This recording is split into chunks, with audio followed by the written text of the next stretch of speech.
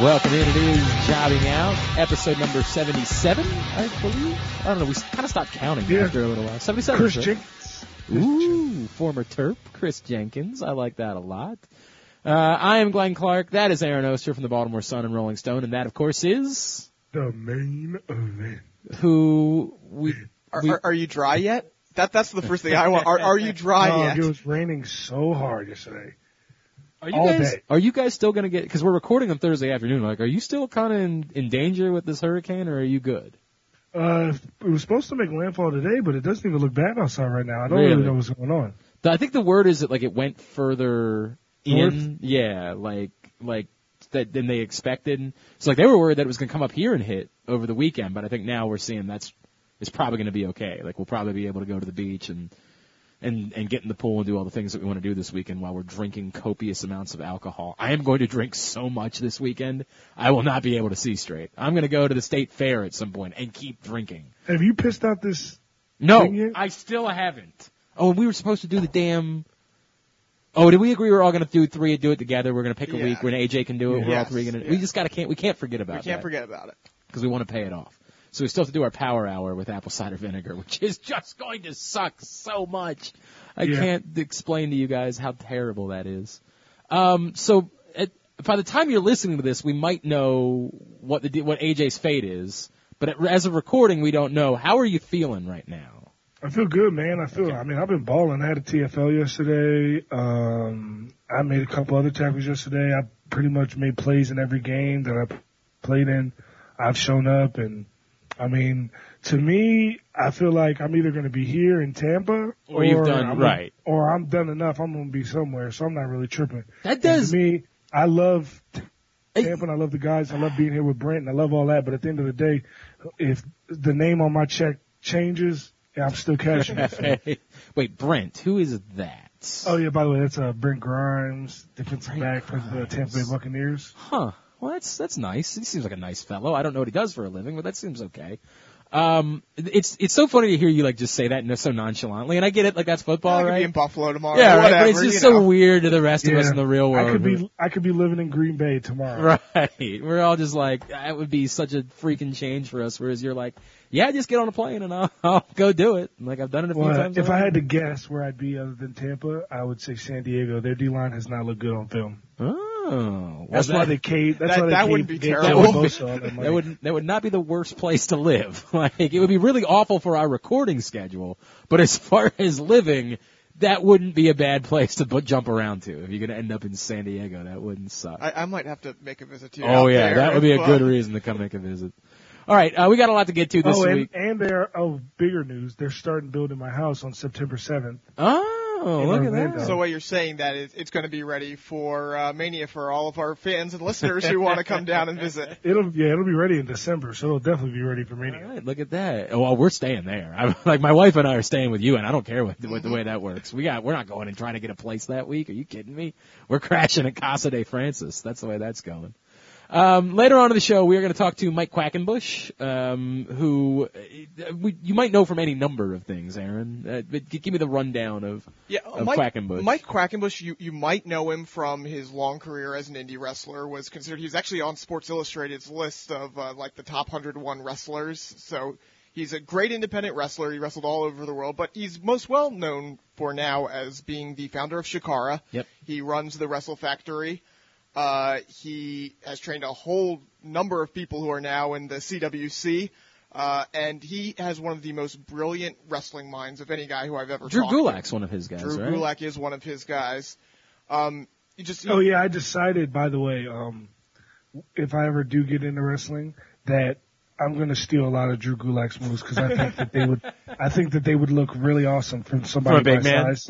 Well, you know what? When we talk to Quack, you can ask if you can train at the Wrestle Factory up in Philadelphia. Got to set that up. I like that. So that'll come up a little bit later on in the program. Far more importantly, we have a new Universal Champion, and he's the champion of the universe. He is. He actually is, though. Yes, he legitimately is the champion of the universe. Kevin Owens is the new Universal Champion. All right, let's do the thing. Let's have it out about, because, AJ is going to say that anybody that complains about Triple H is an idiot and a Absolutely. dummy. I'm going to say the same thing. You're going to say the same thing, so I'll do that, and I'll speak for the people on the other side then. That's what I'll do. Oh, my God. I really don't even want to finish this podcast if it's going to be there. It's unbelievable. Look. This is... Okay, go ahead. Sorry. Okay, let's do the real thing, which is what I really feel. And if you had taken the side of the Triple H thing, I would have said to you, Kevin Owens is the champion. I don't give a shit about anything else. That's what I would have said. Now, that being said, that's not my opinion. But go ahead. I'll play this role because I'm willing to play this role. I don't think that you needed to have Triple H involved with that, and I think that you could have had Kevin Owens go over as champion, and it would have been somehow even better than what it was. It was still really good. No. Now why? Okay, hang on. Let me finish this. I'll let you finish it. I'll tell you why you're completely wrong. Let me finish this. This is the problem. The problem is it feels like the reason why you think you need to do this is to keep him heel. And that to me strikes, you just are so unwilling to pay attention to what's going on. Kevin Owens is the biggest face in pro wrestling right now. He is the most over. He is doing the best work. Everyone is in love with Kevin Owens. To try to stifle that and to pretend like it doesn't exist and to not let him be the top face when you need a top face right now is such a stupid mistake. It's dumb. I can't wait to tell you why you're dumb. No, you're dumb, but we'll get back to that. He is, and I get it, you've built him as a heel. You've tried to make him a heel, and he might still end up trying to become a face at some point. But right now, it reeks of, we need to try to keep him a heel. He's a heel. Whoever you want to have be a face is going to be a face, whether that's Roman or whoever it's going to be. And it's just, once again, you saying, we don't want to listen. We don't want to listen to what's going on. You're tripping. Go ahead.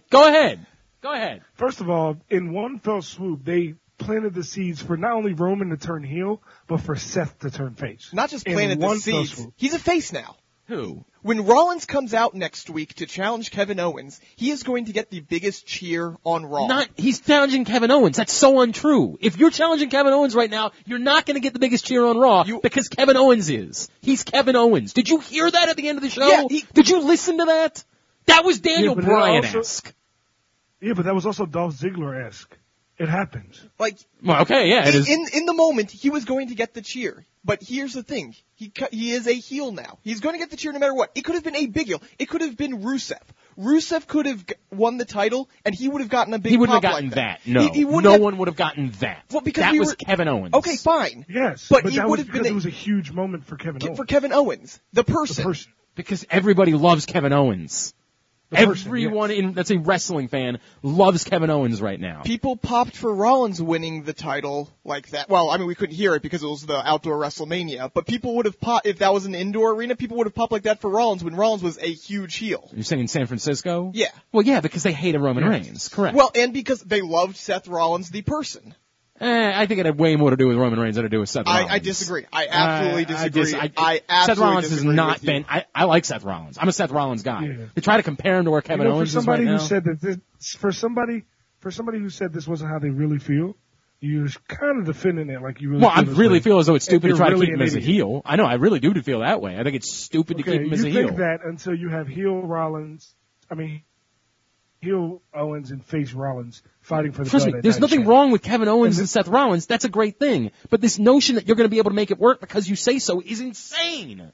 It's insane to think that you're just going to make Seth Rollins the top face while he's going up against Kevin Owens. You can't do that. I think Kevin Owens. I think you're wrong about this. I think you're nuts. No, here's the thing. You are right. You're forgetting who Seth Rollins is. You're forgetting who Seth Rollins, and B, here's the thing. You are right. If it was Kevin Owens winning cleanly, coming out next week as the reigning hero, and then someone trying to get cheers against him, you are absolutely right. It would have been a hard road to climb. You have Kevin Owens with Triple H as his backer. And Stephanie. Well, we don't know. We don't know. That's the thing. We don't know. We don't know that. We don't know that. But that's her husband. And please don't forget, the last time we saw Triple H, he was also the guy everyone was cheering for. This continued notion that you can just stick Triple H with him and that makes him a heel is nuts. Yeah, I'm really, at this point, I'm really either going to take my headphones off because you're ruining one of the greatest moments in the history of wrestling. Ruining it. Here's the thing. Oh, Let's say you have let's go with what you're saying, and you have. If you want to make him a face, first of all, you've done so much to try to make him a heel and to make him a pretty convincing heel. Yeah, he's a damn good heel because he's damn good at everything. Right. Yeah. But let's just say that you want him as a face. First of all, that makes it really awkward for the next pay-per-view because you have to establish him as a face really quickly, and I think that's a little bit tricky. No, you've already established him as a face. You haven't, though. No, you have. No, you haven't. No, you're right. He won his title via Triple H interference. No, we're talking about before. I'm saying if you had him cleanly win, yes. That's still hard to make him a face. I still think that an insta-face. In what way is that hard? You had it. It happened. He's a face. You watched the show on Monday night. No, I didn't. No more than back in the last summer, no more than the New Day were faces, even though they were getting cheers. They were getting nothing but cheers. Yes, but they weren't faces. Correct, because we told you they weren't faces. That's the difference. What your scenario is where we tell you what they are, despite the fact that everybody else has a different opinion about them. Triple H coming back and Pedigree and everybody isn't telling you that Kevin Owens is a heel? No, that's what they want you to. They want you to see Kevin Owens as a heel, but it's not. If Owens doesn't win cleanly for the next few matches, is he still a face? You're saying that if he just keeps having Triple H interfere for him every time? Yeah. That would probably get old really quickly, and would also be a terrible way to use Kevin Owens. So let's go back to what I was trying to say before. You have him win cleanly. What's the next? Where does he go? Where does he go for Clash of Champions? Well, probably Chris Jericho. So you're saying that who's also getting, by the way, very big cheers. So you're saying not nearly the same. And having Chris Jericho turn on Kevin Owens would get him a heel. I wouldn't say not nearly the same. They love Chris Jericho. He's playing a good character. There's no doubt. But it's not Kevin Owens. I get it. If Chris Jericho wins the title on Monday night, it might have looked like that. But it's probably a little bit more. Right now, you have. If the heel thing works, which I think it will, because Kevin Owens, as you said, is a phenomenal heel. He's good at everything, yes. All of a sudden you have Rollins as a face, which I believe is the case. You can have him challenge at Clash of Champions. But you still have to do work to make Rollins a face. This notion that he's just a face because Triple H pedigreed him doesn't work. You haven't established Triple H as a heel. Wait a second. You just said that because he's getting pops. Do you remember when Rollins came back? How we were like, oh my God, he has to be a face because people want to cheer for him. Give people a reason to cheer for Rollins, which they just did by having him be screwed and presumably I presume he's going to come out on Raw and immediately challenge Owens for the title. I think that you have a Jericho problem there. I think that you have invested so much in the Jericho thing. No, that could be a slow burn. I think Jericho you can do. You really want to do a slow burn with Jericho? Yeah, I think if you do it's clearly not going anywhere. I think if you have a Triple H Jericho Owens kind of thing where Jericho is around, because that's what actually on Twitter at least that's what he said. He's like, oh, I'm so perfect. I can't wait for us to be Universal Champion. I can't wait for our reign. Right. But that comes off as a thing that you say because no champion ever has gone along with that. Like, yeah, we're the champion. That's not what Kevin Owens is going to come out and agree with. You're going to have that strife there. Yeah, but it's what I'm saying is right now, for the time being, they're going to say, we're boys. And you're saying there's some. Is Hell in a Cell Raw? Yeah, and I could see if you wanted, you put Sammy there. You put Sammy and Kevin in Hell in a Cell. We've complained in the past about how Hell in a Cell has been awkward. I just think they tried to make that so defined that you're not doing it again for a while, and I think. But now I think that. Without the championship picture, you're right. It would have been awkward. Now that the title's on the line, I think you can go back there because, quite frankly, Sammy has a case that he could come out on Monday and say, I'm number one contender. Right, no, I hear you because he beat him the last time. I get that. I understand exactly what you're saying. And trust me, no one's going to complain about more Owen Zayn. Like, it's not going to be anything. Complained about how Kevin Owens won. No, my complaint is about how he won. No, it's about the notion that you're listening and not.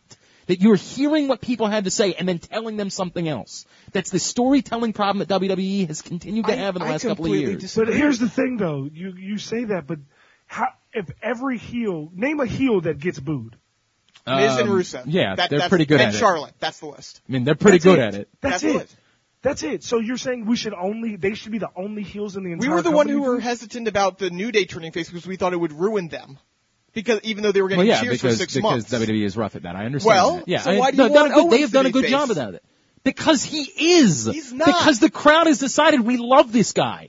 This guy is doing everything we could possibly want. It's difficult for your storytelling because you put this much into a character and now the crowd is saying, sorry, we love the guy too much. We just love this dude. And for good reason. He's the greatest performer we've seen since Kurt Angle. He's everything. Kevin Owens is everything that we want. They're telling you, this is the guy. We want this guy.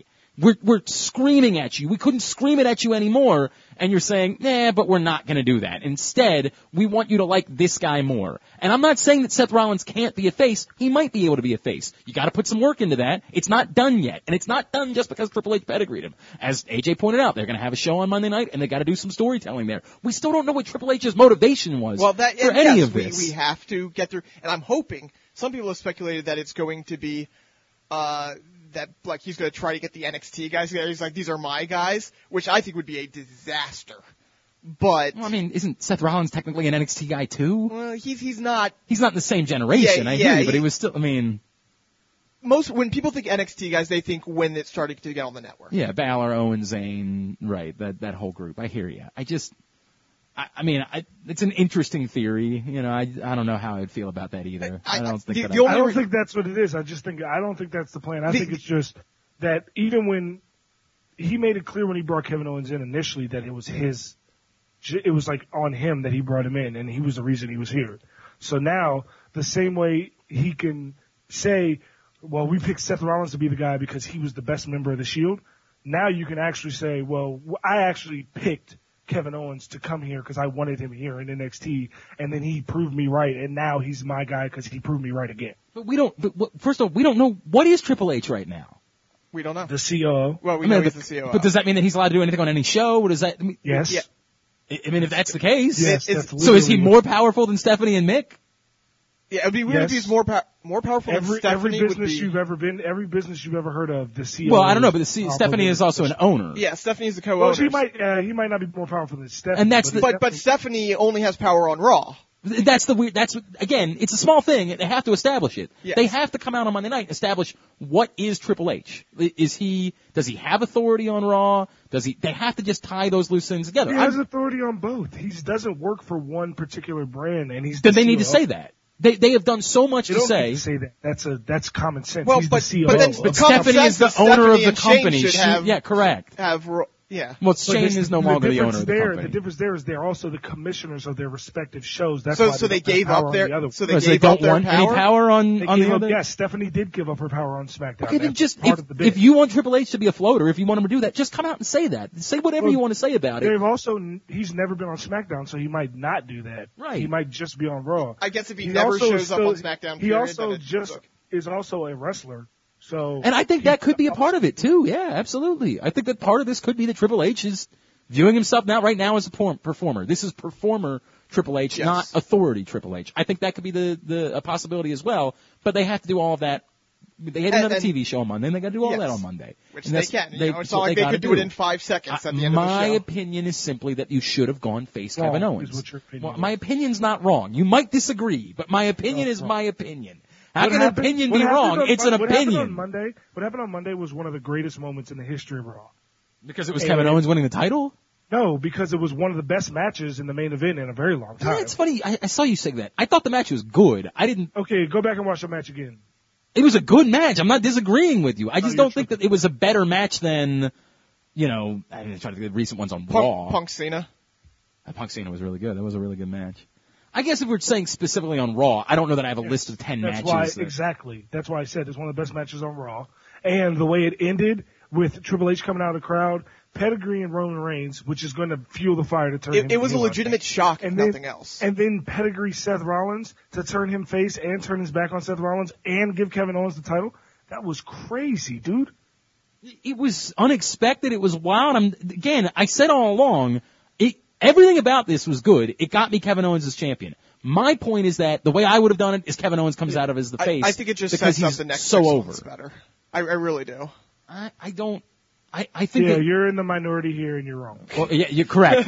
And by the way, if it was Aaron and I in agreement and AJ who had an opinion, what he would say we're is, idiots. we're idiots. We're idiots. That's how that would go. Yeah. Just somehow, that's just how it works. somehow this time it matters that I'm in the minority. Look, there's the good of this is that it gives you you're 1,000% right about this. You have a never-ending list of possibilities now coming out of this, which is because Kevin Owens is so great. There's nothing that you could tell me right now that you could do with Kevin Owens that I wouldn't say, yeah, give me that. If you said, yeah, we're going to go Kevin Owens, Seth Rollins, great. You say, no, we're going to go Kevin Owens, Chris Jericho, go ahead, pull the trigger, great. No, we think we're going to go Kevin Owens, Roman Reigns. Yeah, I'm good with that too. You know what we really need to do is Kevin Owens, Brock Lesnar. Yeah, you do. All of those. Give me all of them. That's the greatness. I think we're going to get at least 3 of those, and then Finn Balor's going to come back. Right. Oh, by the way, that'll suck. Yeah. Can't have Kevin Owens, Finn Balor. Now, especially when you have the interplay. Let's assume for a second that Triple H isn't with Stephanie because of, there was the awkward, there was like, exchange. Stephanie was like, what are you doing? Now, granted, that could have just been her. Yeah, right. But let's just say you go that way. Oh yeah, by the way, you've already had a little thing between, Heyman and Stephanie. What if Stephanie decides, you know what? I need someone to kind of knock Triple H down a peg. I'm going to have Brock Lesnar as my guy, use him to get the title off of Owens.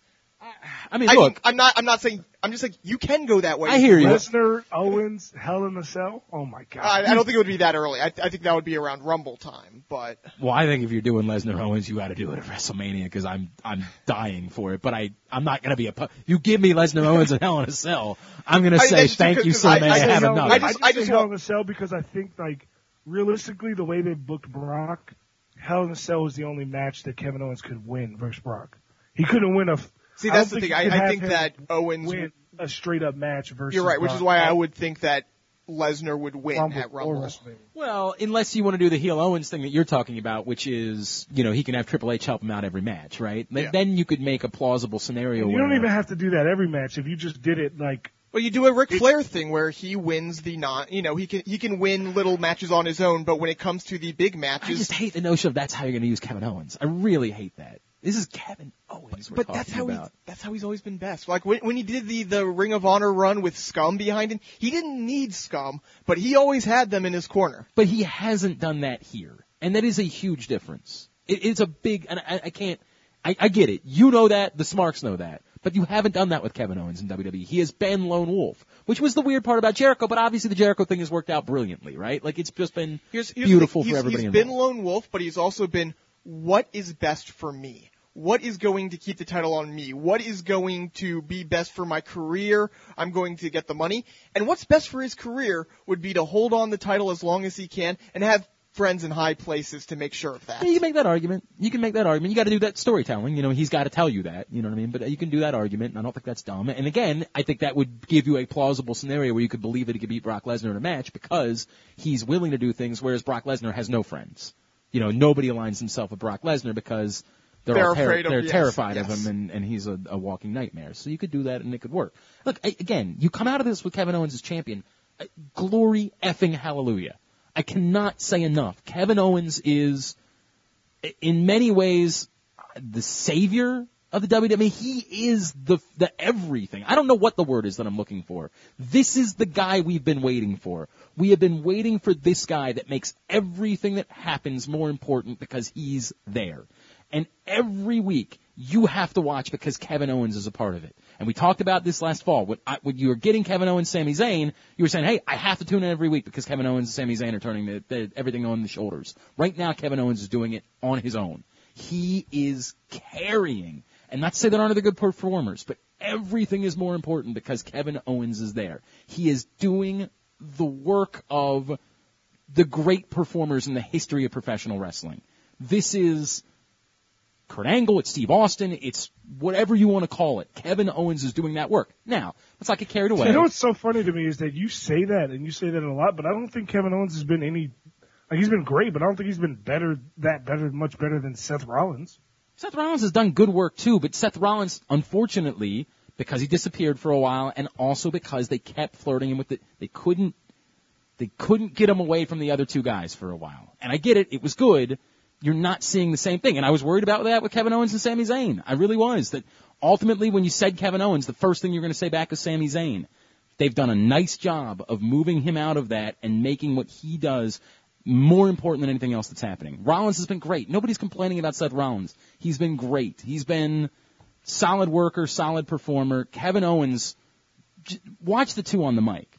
Rollins will have the awkward moment where he kind of chuckles because he's trying to think of something to say. Kevin Owens never has a second where he doesn't have something perfectly planned that will kill. He is doing improv at a higher level than guys that are doing improv sports. He is doing everything perfectly right now. We haven't seen this. How's his cock taste? I would like to know. I would like to, if I could call and coordinate something like that. Oh, would you? What are you not? Are you not worshiping at the altar of Kevin Owens? I am so excited for Kevin Owens, and I said it once. Kevin Owens has been one of my favorites ever since Aaron took me to Ring of Honor, and I threw a streamer, and he had Jim Cornette's racket, and he hit it out of the sky with the racket. And it was one of the most awesome moments of a wrestling event I've ever been. He wanted to murder Aaron at a Ring of Honor show that we went to. Yeah. Oh yeah, that was great. Yeah, like that was awesome because I kept chanting "Olay" at him. That was great. It was he awesome. wanted to murder him. Speaking of Cornette, I do love, and people are throwing this back, but it's funny when you think about Kevin Steen signing with WWE. There was I think a somewhat legitimate question. Jim Cornette hated him. Jim Cornette said he would never raise a dime, which is, absolutely hilarious. But there was an actual legitimate question of, could Kevin Steen work in a WWE environment? Because he was always on the indies, he's kind of known as a, do his own thing kind of the guy. They didn't know how it. And not only has he flourished in WWE as a performer, like, he has the authority, the corporate, like, the legitimate corporate backing. And it's just amazing to think about it. You know what? I do think there's something incredible about that. Because he doesn't have the look. He doesn't have the look, and he's known as a loose cannon. Right. And yet, they've clearly thrown the entire company behind him. I do think there's something truly incredible both on screen and off screen now. Yes. I think it's really incredible. I mean, I think it's worth pointing out. I think that maybe is also part of everything. This is unlike it's a phenomenon. This is unlike anything we've ever seen before. They've never, look, Mick Foley got to be the champion, right? You know what I mean? Daniel Bryan got to be, maybe Daniel Bryan's the closest. Maybe this never happens without Daniel Bryan. And it's a different look. I don't think it does. And I think, of course it doesn't. There's think no chance it does. They had to see that that one of these guys could carry a company. Well, it's Daniel Bryan and Triple H getting power. I think that's a big thing. Yeah, I'll buy that. This is clearly his guy. He believes in him. He saw his work ethic. He saw what he was willing to do. Where other guys, was it when he got signed, Stone Cold's like, you better go do some cardio or something like that. And like Triple H looked at him and said, no, this guy's good. His cardio's fine. I get what he looks like. His cardio's fine. It's funny how we and AJ's gonna laugh about that. People complain, Roman Reigns is the handpicked guy. Kevin Steen was signed almost exactly 2 months ago, or 2 years ago. And he has done this quickly. Right. He's done it faster than Roman Reigns. He is the hand-picked person. Hey, what do you know? But it appears as though he's the hand. What do you know? I think this is the Vince. It's the Vince McMahon issue, right? You mean fans are idiots? Oh, it was never good. You of course would feed this up to him. You I son had of a bitch. to. You would I of course to feed him. Okay, yeah. Fans are idiots. Oh, yeah. Who would ever guess that? Just everyone else. I think it's the difference in the Vince McMahon Triple H era that I think fans look and see that Roman Reigns looks like all the guys that Vince has fallen in love with, and all the guys that Vince wants, and all the guys that Vince has ever put himself because behind. Seth Rollins definitely doesn't. Yeah, definitely doesn't. Absolutely not. He's shredded, and he's absolutely out of his mind. And he's so athletic, and he's on all the TV shows, and he can talk. Yeah, Vince hates him for sure. Hey, what do you think of the campaign to have Roman remove his illegal body? That was fantastic. That's fantastic. By the way, that was Owens who sold it during the match. I think it was. Was it? I think it was. I can't remember who it was. He did. He went to chop him, and then he grabbed his hand, and it was amazing. All right, you know what? Maybe I was wrong about the match. I got to go back and watch it. Damn it! See, you didn't even see how awesome it was. I don't know how I missed that. I have no idea how I missed that. It was a really small thing. All right, I will go back and watch that because that is phenomenal. That is really great. Son of a bitch! God damn it! Oh, God bless. Kevin Owens is everything. He's everything. Anything else we could talk about from Raw? I feel like it's Kevin Owens. We'll talk about the other TV stuff after the break here, because we can touch on Raw and separate, because I do think there's enough on SmackDown. I know it wasn't very eventful, but I think I have a take on how they handled it that I want to get into a little bit, and you guys can yell about that too. What else even happened on Raw? I'd totally forgotten by now. Oh, the New Day with Bayley. The New Day with Bayley. By the way, so AJ texted me on Monday night. Oh. Yeah, what is it that you want to yell at me about? Oh, aren't you mad that the New Day is being used as Bayley's scapegoat, and they're being because they Going didn't have back to any the Cena connection thing. on screen. No, I can't compare that in any way. It doesn't. They didn't have any connection on screen, and then they came together. No, and it was like they're the two most logical partners in the history of ever. Make sure they like unicorns. She's Bailey. There's never been a more logical. It's so different. I can't even begin to explain it. They look at each other and like looking in the damn mirror. It's amazing. It paused on Raw, and we heard like the light shine down. Yeah. Weird. You're like, oh no, this should have always happened forever. Bailey should be a member of the New Day. The New Day's not being subservient to Bailey in any way. Bailey should be a part of the New Day. Yeah, they just it should be a faction. No, you're right. They would never be in a match with the club otherwise. They definitely have avoided the club at all costs. Yeah. Oh, you're nuts. You're nuts. I'm just playing the role of you being an idiot. Is that what it is? Did anyone notice that for New Day's entrance, they had the yellow brick road on the ramp? Yeah, they've done that for a while now. So great. I noticed that like for the 2 first weeks. time that was the floor. Oh my god, that's why awesome. I told you that whole Jumbotron. Well, there were just a number. Amazing. Oh, it's so good. It's so good. It's really great. Yeah. No, it's really great, and it's helping a lot. Look, the New Day and Bailey that was wrestling joy. Right it's there. magic. It's literally these people should be hanging out together forever. You know what I mean? Like we know you. You're one of us. You just haven't joined us yet. And really, they should explore the possibility of making Bailey a member of the New Day. Like they really should. Why is that a bad idea? To create it as more of a faction. That's something they should absolutely think about going down the road of, because it hurts no one and it's just joy. Goal. Yes. They are the same in basically every way. 1,000%. You telling me you couldn't add the Tube Men to the New Day entrance? Like you couldn't just give me all of it? Tube unicorns? Oh my god! Gold. It's everything I could ask for. Also, and I'm going to be the one to say it, I don't care how you feel about it, Dana Brooks should never not be wearing that nurse's outfit.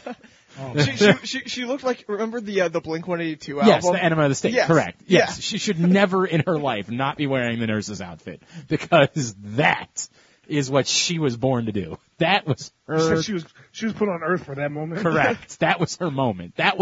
I've never thought of Dana Brooke. When I thought of Dana, I'm like, oh my god, I have seen the light. You know what I mean? Like the moment has happened.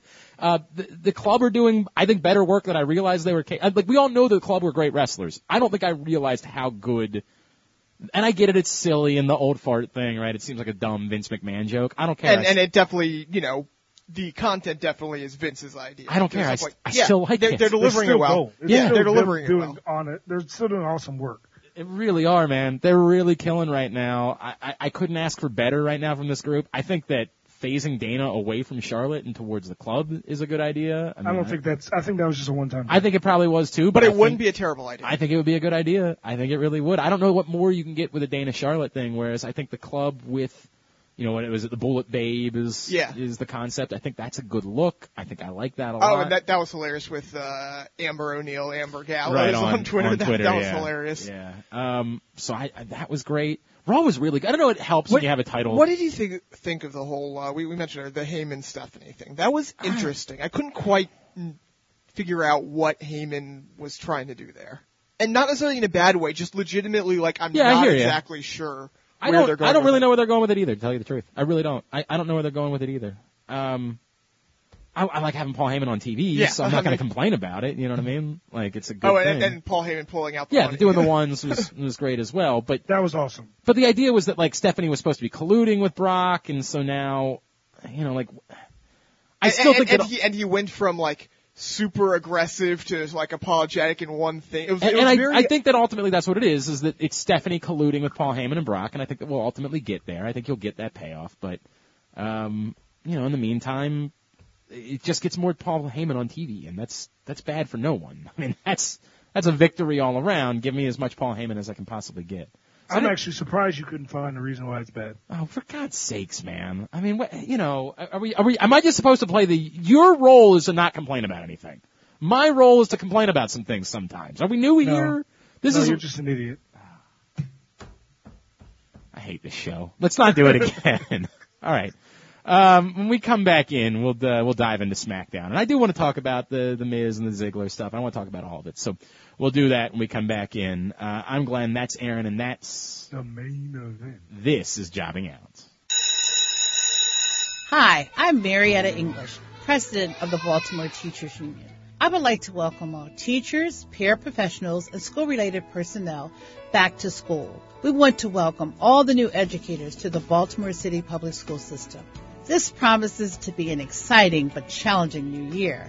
We will have a new CEO who will bring new ideas, goals, and expectations for staff, students, and the community. We look forward to working with her. Following the general election, we will have a new president and mayor. We are excited about this election. Please be sure that you are registered to vote. But not only register, be sure to vote. You can register online, or you can visit us at 4701 Mount Hope Drive, Suite A, our temporary location. Follow us on Facebook or Twitter. I wish everyone a successful school year. Thank you.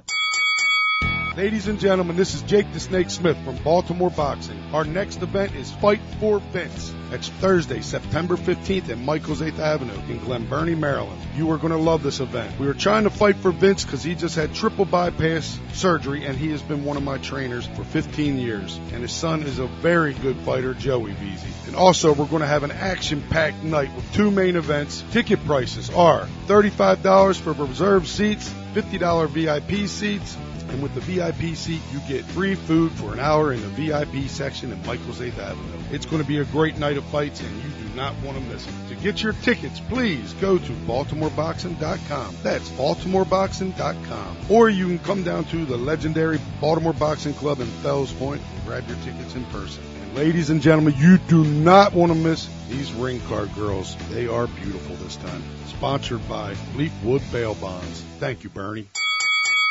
An old, and I do mean old, familiar voice is back. Stan the Fan with the Bat Around every Saturday, along with Adam Gladstone, will look to entertain, inform, and educate our listeners right here on PressBoxOnline.com. Click on the Listen Live button to hear the Bat Around every Saturday, 10 to 12.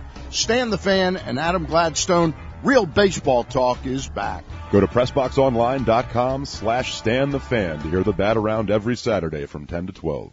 Join the Aberdeen Ironbirds on Labor Day, Monday, September 5th at 1:05, as they take on the Hudson Valley Renegades and close out the 2016 season by thanking you at Fan Appreciation Day. There will be a special Fans Choice T-shirt giveaway to the first 1,200 fans, and throughout the game, we will be giving away a ton of cool Ironbirds prizes. For more information and to get your tickets, call 410-297-9292 or visit ironbirdsbaseball.com. Birdland begins in Aberdeen.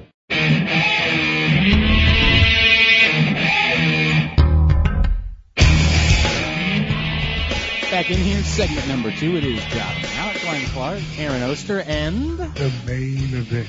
The fish pussy himself, AJ Francis. It's been a while. It was time to bring it back. All right, so Mike Quackenbush will join us in the next segment. Also, don't forget our top 5 this week. Our top 5 are what would I call it? Regrets. Wrestling regrets is what we're doing. After AJ earlier this summer, unfortunately, had to miss Finn Balor, Shinsuke Nakamura, and is still losing sleep over it to this day. And that's like personal regrets? But this could be anything. It could be personal. It could be company-wide. It could be a match we didn't get. Anything. It could be a match that you had a chance to see. It could be. I already know what's going to be your number one. Well, I think my number one is the most obvious thing in the history of ever. Yes. Yes, but that's fine. It's just my number one. And in fact, because it's my number one, I might make it my number 5 just to knock it out of the way. All right? So we'll deal with that when we get there, but we'll get there. In the meantime, a couple of things. Let me start with this. So I kept seeing things going around on Tuesday that said The Miz, or Daniel Bryan is going to address The Miz tonight.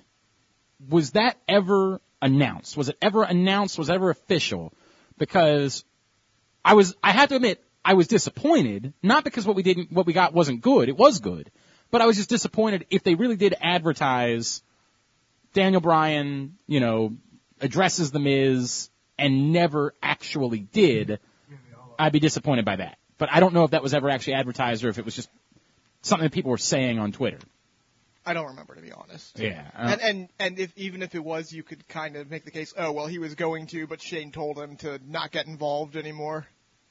Okay. Because they opened it up with Shane. But you shouldn't advertise that it's something that's going to come on on the show and then not have it. You know what I mean? Like that's a bad, even in the wrestling world, you shouldn't promise something and then not deliver it. All that being said, look, Dolph Ziggler's Dolph Ziggler. I kind of like the idea of setting up a series for The Miz for the next few months of The Miz versus workers. Oh, yeah. Yeah, if this is Daniel Bryan saying, look, we're going to get all the, yeah. You know, like, I'm not going to be a dick about it. I'm not going to do that, you know, what we hypothesized a week ago. I'm just going to say, you want to go up against workers? Let's go up against workers. It's you against workers. And they'll, you know, word it however they want to word it. The guys that have been in the bingo halls, whatever you want to say. That's what you're going to be doing for a little while. And it serves a lot of purposes. One, it gets good wrestling, right? Two, if you let The Miz run through a couple of these guys, it legitimizes them a little bit more. I think it makes The Miz look really strong. Yep. And because, as we talked about with, like, heels, there's only a few that are really heels, and The Miz is a legit, natural heel. Gets booed, whether or not people like him. Even people that like him boo him, because he's that good of a heel. I think it'd be a good thing to have him look strong for a while. So I think this is something that could really be very compelling for the rest of the fall. I love it, frankly. I'm all in on it. And if this leads to, like, AJ versus The Miz for the title moving forward, I really think I like that a lot. I think that's, if you build this up to ultimately AJ becomes champion, and, like, the end of this run for The Miz is that, you know, AJ's the king of the workers, right? At least as far as SmackDown's concerned. Would AJ be the face in that situation? How would you play that? I think you could absolutely make AJ the face. I mean, you can make him. I'm just saying he's really, he is really right now. good I get it, now. but that's what I'm saying. I'm talking about towards WrestleMania. Right, exactly. I think that you could build towards that. I mean, you could have a scenario where AJ's sort of like the last of them. And okay, you gotten through whoever else you're going to get through on our roster. Now, here's the ultimate. Here's the ultimate guy that went and busted his ass and did bingo halls and did all those things, short of Daniel Bryan, of course. But I think that's what you could end up getting to, and I love that. I think that's really good. Or Nakamura can find a way to clear out Daniel Bryan for one match. Look, I mean, I would like nothing. Daniel Bryan at Mania? Look, yes, of course, Yes. it would be amazing. Now, is that the one match you're clearing Daniel Bryan for? Like, if you're At this point, yes. You're not clearing him for Brock Lesnar. well, yeah, I mean, of course, Absolutely yeah, that's not. over. I get Right. that. That's over. Man, I guess there's really, I mean, that would be. And it would be a nice full circle moment. If you're committed, if you right. think about it, because of the way he came Yeah, out I on hear you. NXT. If you're committed to The Miz being a top star for the next couple of years, yes, I'm all for that. If you're committed to, we're not just going to keep using The Miz the way that we've been using him, he is in the top of the picture for a little while, then I would agree. You should do that. The rub that you get from having him go up against Daniel Bryan and presumably win would be massive, you know what I mean? I would absolutely pull the trigger on that. If you're not committed, if you're just doing it for the sake of doing it because the Miz Daniel Bryan thing went viral once, then I wouldn't pull the trigger that way. But if you really are committed to the Miz, I think that would be a good thing to do. That being said, I like the idea of pushing Miz towards the main event and towards a main event at WrestleMania right now. I think he's credible. I think he's done the work. I think he's an actual heel, which is a great thing. And I think that you're going to struggle with keeping AJ heel over the next couple of months. I think you're starting to see the same thing that, especially without the club backing him up. right? I think people just really love AJ, and you know, I guess you still have to. He's still keeping John Cena in the picture, so you're probably still going to have something else between him and John Cena because, of course, you can't just let that die. But I think that this ultimately leading to a Miz AJ thing at WrestleMania smells really good to me. I like that for SmackDown. I think that's a good path for them for a little while. It maybe doesn't feel as big as what's happening on Raw, but I don't know that everything has to feel as big. I think it's still really good, and I think you can do other things on your card with John Cena, with Randy Orton, with guys like that are big in the process. So that's where I am. Anything that involves Miz in the main event, All right, I'm ready for. That's a good point. So, That's a good point. yeah. This was a wrestling show on SmackDown this week, Yeah. which is a good thing to me. I think SmackDown can be a wrestling show. We like wrestling shows, right? Like, yeah, it didn't have the moment, right? It doesn't have the thing that you come out of it talking about and saying, oh my God, that was incredible. Other than Heath Slater. That's a good point, man. That's a really good point. AJ, what did you think of the Slater stuff? Awesome. Yeah? It reminded me of my family in West Virginia. I mean, and my family in Arkansas. I didn't know you had family in West Virginia and Well, Arkansas. I knew West Virginia. I didn't know Arkansas. Yeah, my mom's family's from Arkansas, but like it was so funny to me because it was clear they were when he said it. My favorite line was when he said, "Yeah, baby, we're doing so well. I'm gonna get out of here and we're gonna get out of this trailer and we're gonna move into a double wide." Right? Yeah. You know what? I think a lot of people were it's bad. Joe, you're making fun of poor people. You're making fun of But that being said, it was very much Jamie Noble from 2004. but I thought the sincerity was what made it work, right? Like, I think that, he wasn't making fun of it. You know what I mean? Like, Heath was kind of in on it in that, like, there's some sincerity here. Like, I have love for these people. You know what I mean? Like, I don't know how to explain it, but Heath's sincerity to me was the story of the whole thing. That it wasn't a joke. You weren't punching down. You weren't just making fun of people that don't have money. It was really about Heath and just like how great Heath Slater is. God, Heath Slater is so great. And Rhino was really good in the whole thing too. Everyone involved with it, you can say that, they kind of went a little overboard with the frumpy wife and everything. And right, having a belch stuff. and the whole, I mean, that was. But, it was so, like, the only thing that I think was bosh about the entire thing was announcing the headbangers ahead of time, which I thought was really weird. Yeah, it was kind of disappointing. It was kind really of disappointing, weird. Right? Like, really?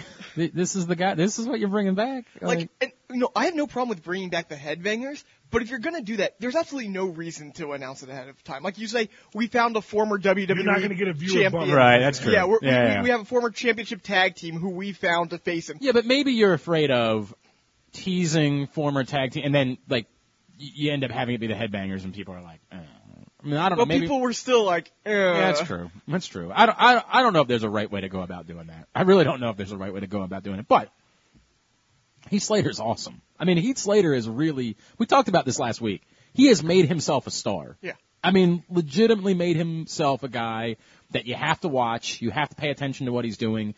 And the best thing is he's becoming one of the focal points of SmackDown right now. Like, he's become that good. It's becoming a situation where, as much as we love American Alpha, as much as we think that they're the future of the tag division, if Heath and Rhino don't win, it's going to be a disappointment. They have to win. Yeah. I mean, there's no other, at this point, and really, because you painted yourself into the corner, right?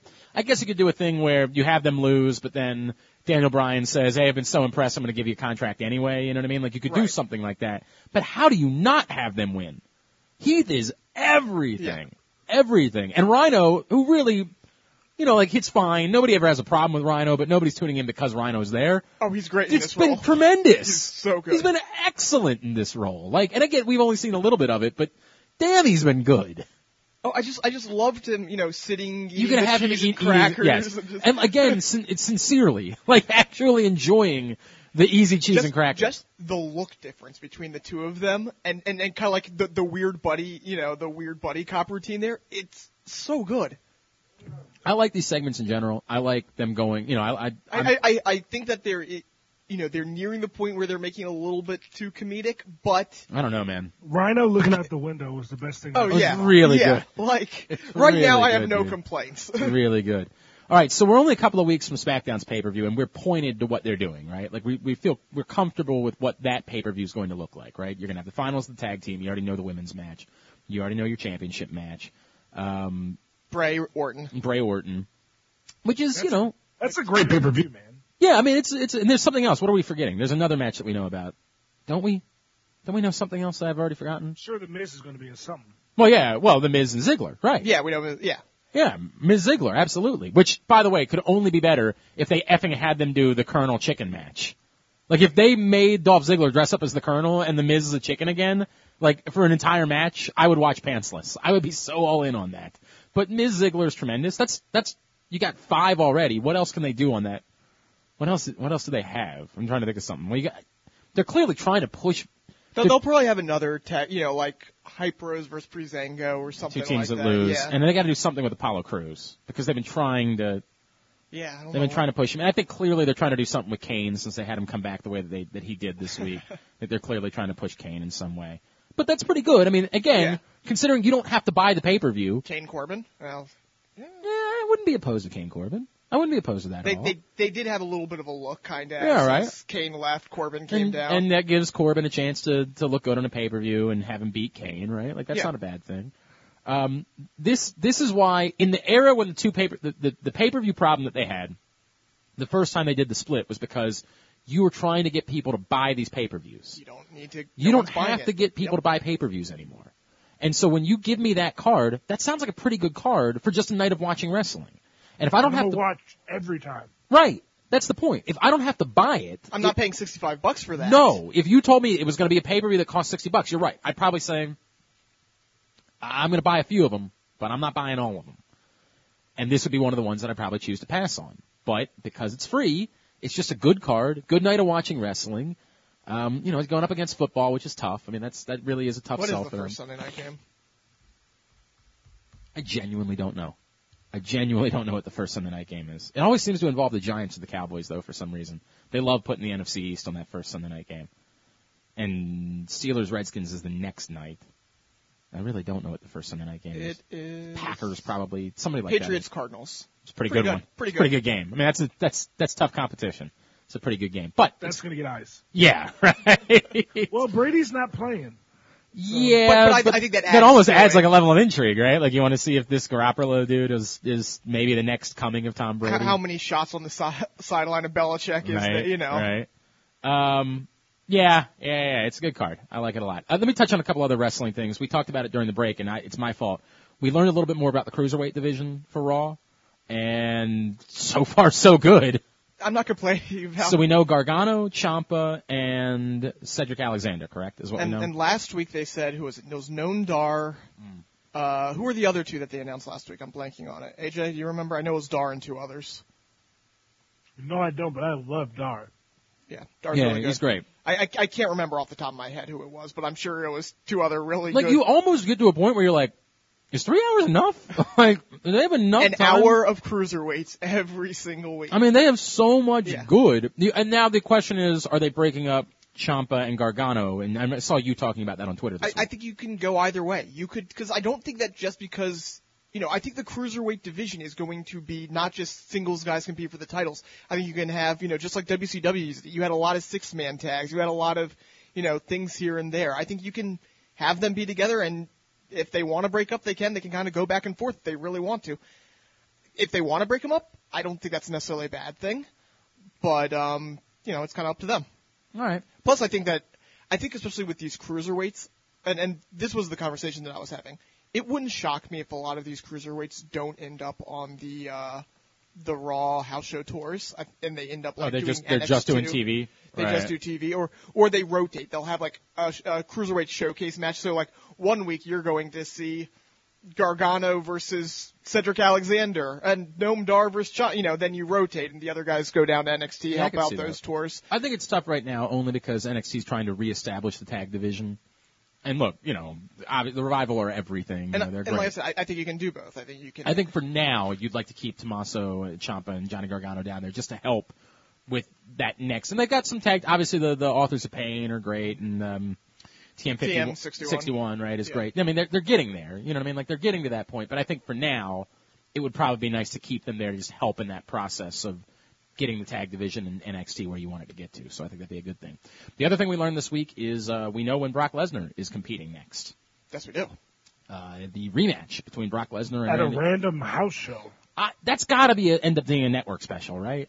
That's got to be. Not necessarily. Well, especially because there's a pay-per-view the next day. So I would say it's very unlikely it's a network special. I think that they want to build the house show for whatever reason. It's in Chicago, so that's part of it. I hear you. I also think that because they aren't making the house shows single brand yet, that they feel, oh, well, if we want to do this, we can kind of just put it there. Have they done a Lesnar match yet at a house show that wasn't on the network? Yes. Which? They did a few. There were Hawaii. It didn't happen, remember? That didn't end because up happening. he ended up going to UFC. There was one Japan? there was one in LA. He went to Japan, he was in LA. He was in LA. This was. No, Japan didn't happen either. I want to say it was back in the spring or the summer, maybe. It might be actually right before. Oh boy, where was it? I can't remember. There was a house show in LA where he appeared. But did he wrestle? Did he have a match? Yes. Okay. Yeah. Who's a match against? I don't remember. I can look it up. Let me hold on. Give me a second. I just talk amongst yourself. If they've done it before, then okay. Then that's. My thought was that they had never ended up doing, because we all thought that the Japan things were going to end up becoming network specials as well, and then they just didn't happen. So we don't know what they were going to ultimately do with them. If they've done it before, though, if Brock Lesnar's had a match before that they didn't put on the network, then yeah, okay, they can do this. They've decided. I just thought that all of them had ended up getting on the network so far when he had done these house shows, Roadblock and the Beast in the East, and what was the other one? I mean, he is Brock Effin Lesnar. Correct. And before Roadblock, the day before, they also had a match on a house, like that same match on a house show. Well, there you go. So. There you go. He beat Rusev in San Jose. That's what I was thinking of. Back in February, he beat Rusev on a house show. Okay. All right. He beat Sheamus on a house show in Houston in January. There you go. You got your answer, and I was wrong, and I'm happy to say that I was wrong. Unlike when AJ says I'm wrong, and AJ's just an asshole. Like always. All right, when we come back in, is there anything else we're going to talk about from SmackDown? I mean, is there anything else, or from just programming in general, before we talk to Mike Quackenbush? We covered everything we need to cover? I think so. All right, good. When we come back in, Mike Quackenbush is going to join us. He is the man behind Shikara, and we'll talk to him about that as well. Trios this weekend. Oh, right. Yes. Right. Very good. We'll talk to him about that. That's coming up next. This is Jobbing Out. Oh, sorry. Let me do the thing where I'm Glenn, that's Aaron, and that's the main event. This is Jobbing Out. It's Ferris's birthday off on Sunday, September 4th at Leidos Field at Ripken Stadium as the Aberdeen Ironbirds take on the Hudson Valley Renegades at 7:05. And we give our favorite mascot the day off to celebrate with his favorite mascot friends. The first 1,200 fans to the gate receive a Ferris's birthday t-shirt, and all fans can enjoy $1 hot dogs and post-game fireworks. For tickets and more information, call 410-297-9292 or visit ironbirdsbaseball.com. Birdland begins in Aberdeen. Hi, Ken Zales here, KZ, from the Pressbox Fantasy Reality Football Show, which you can hear right here on Pressbox Radio every Sunday morning from 10 a.m. till noon. Myself, Sarita, the NFL chick, KO, keeping us on the air.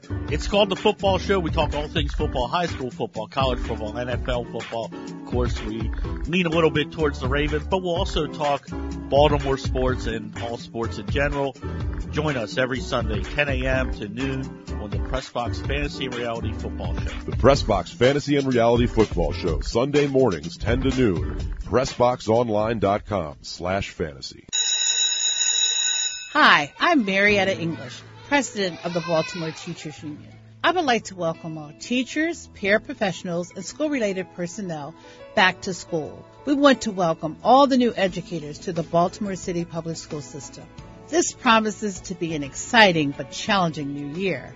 We will have a new CEO who will bring new ideas, goals, and expectations for staff, students, and the community. We look forward to working with her. Following the general election, we will have a new president and mayor. We are excited about this election. Please be sure that you are registered to vote. But not only register, be sure to vote. You can register online, or you can visit us at 4701 Mount Hope Drive, Suite A, our temporary location. Follow us on Facebook or Twitter. I wish everyone a successful school year. Thank you. Ladies and gentlemen, this is Jake the Snake Smith from Baltimore Boxing. Our next event is Fight for Vince. That's Thursday, September 15th at Michael's 8th Avenue in Glen Burnie, Maryland. You are going to love this event. We are trying to fight for Vince because he just had triple bypass surgery, and he has been one of my trainers for 15 years. And his son is a very good fighter, Joey Veazey. And also, we're going to have an action-packed night with two main events. Ticket prices are $35 for reserved seats, $50 VIP seats. And with the VIP seat, you get free food for an hour in the VIP section at Michael's 8th Avenue. It's going to be a great night of fights, and you do not want to miss it. To get your tickets, please go to BaltimoreBoxing.com. That's BaltimoreBoxing.com. Or you can come down to the legendary Baltimore Boxing Club in Fells Point and grab your tickets in person. And ladies and gentlemen, you do not want to miss these ring card girls. They are beautiful this time. Sponsored by Fleetwood Bail Bonds. Thank you, Bernie.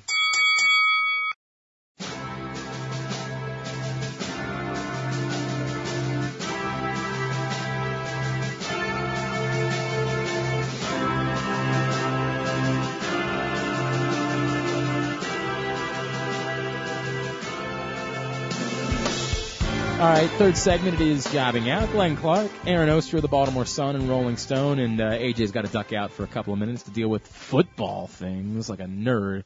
So we're going to continue to talk some wrestling. And Aaron, I know you're really excited to talk to our next guest. I am. I get a chance with Rolling Stone to go around, sit down with a number of different people, write articles on him.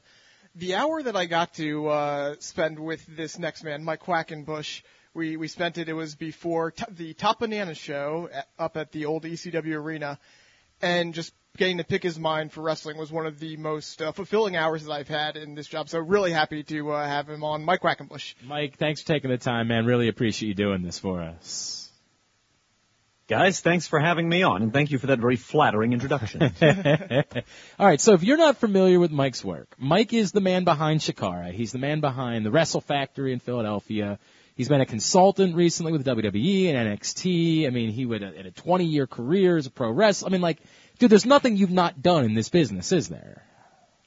I've been very fortunate. I've gotten to do a lot of crazy things. Even though this seems very dated given the death of the print periodicals, sorry to our friends from Rolling Stone, I spent 10 years writing for the wrestling magazines. I wrote for Pro Wrestling Illustrated and The Wrestler, and when I bring that up now to my trainees, they were like, wrestling magazine? That was a thing once? Dirt sheets yeah, or really actual was. sheets? Right. That's wild, man. That's, you know, it's funny. Is there anything, this is a great question then, is there anything you literally haven't done that you would still want to do within pro wrestling? I've never produced like a regular television version of wrestling, which I think is radically different from what I currently make at Chikara. Sure. And I think I got a real appreciation for that the time that I spent working for the WWE and seeing, you know, this is how they do it when the TV cameras aren't there, and this is how it happens when the TV cameras are there. And I thought, this is a totally different skill set that I've never had to master doing what I do. So I would look forward to that as a really interesting challenge. I don't know when that's coming my way, and I do want to point out I've got enough on my plate right now. So good, right, somebody's like, let's get this guy and make him busier. Maybe not right now. Speaking about busy, you guys have had a busy couple of weeks. Obviously, you have King of Trios this weekend. We'll get to that in a minute. But you guys also had a live broadcast, one of your first live broadcasts. I can't remember exactly what the show was, but I definitely stopped to watch it before SummerSlam. How did that go for you? It went very well. From a technical standpoint, it went as flawlessly as any live stream we've ever done. And I think that's such a volatile medium right now. People are getting it wrong as much as they're getting it right. It was really important to us that, one, we test our system very meticulously so we knew that it worked, and that the first outing, which just happened on August 21st with an event called No One's First and You're Next, it was really important to us that we deliver it to the customer with consistency and high fidelity and everything else, because we've seen so many times other people that inhabit the same, you know, rough space in the independents as we do really fall on their faces with streaming. And there's justifiably a lack of consumer confidence in that medium. No. I mean, I think that's really the issue, is that, like, now I need to know confidently that if I pay money to watch something, I'm actually going to be able to watch it instead of sitting there and saying, oh, for F's sake, the entire time. Right. And we specifically wired our building with that in mind. We bought very specific equipment with that in mind. All of it was meant so that in our in-house environment at the Wrestle Factory anyway, that we were optimized for exactly that. It oftentimes just kind of comes down to, you know, what is the building wired for? Yeah. What kind of internet service can you get here? At least at our home base, we can customize that. I think the issue a lot of other folks are coming across is when you go on the road, you're walking into a building that morning and trying to figure out what their internet setup is. You're probably not optimized to deliver great streaming quality. That's a great point. Yeah. It's a really good point. King of Trios this weekend at the Palmer Center, and let me take a step back. What you're doing with Chikara, and I gotta be honest, Aaron turned me on to it. I'm like, what the F is Chikara? I didn't even know at the time. He's like, well, it's a little bit different. And he wasn't kidding. It's a little bit different. Everything you guys are doing, how important is it to you? Like, when you hear that line, it's a little bit different.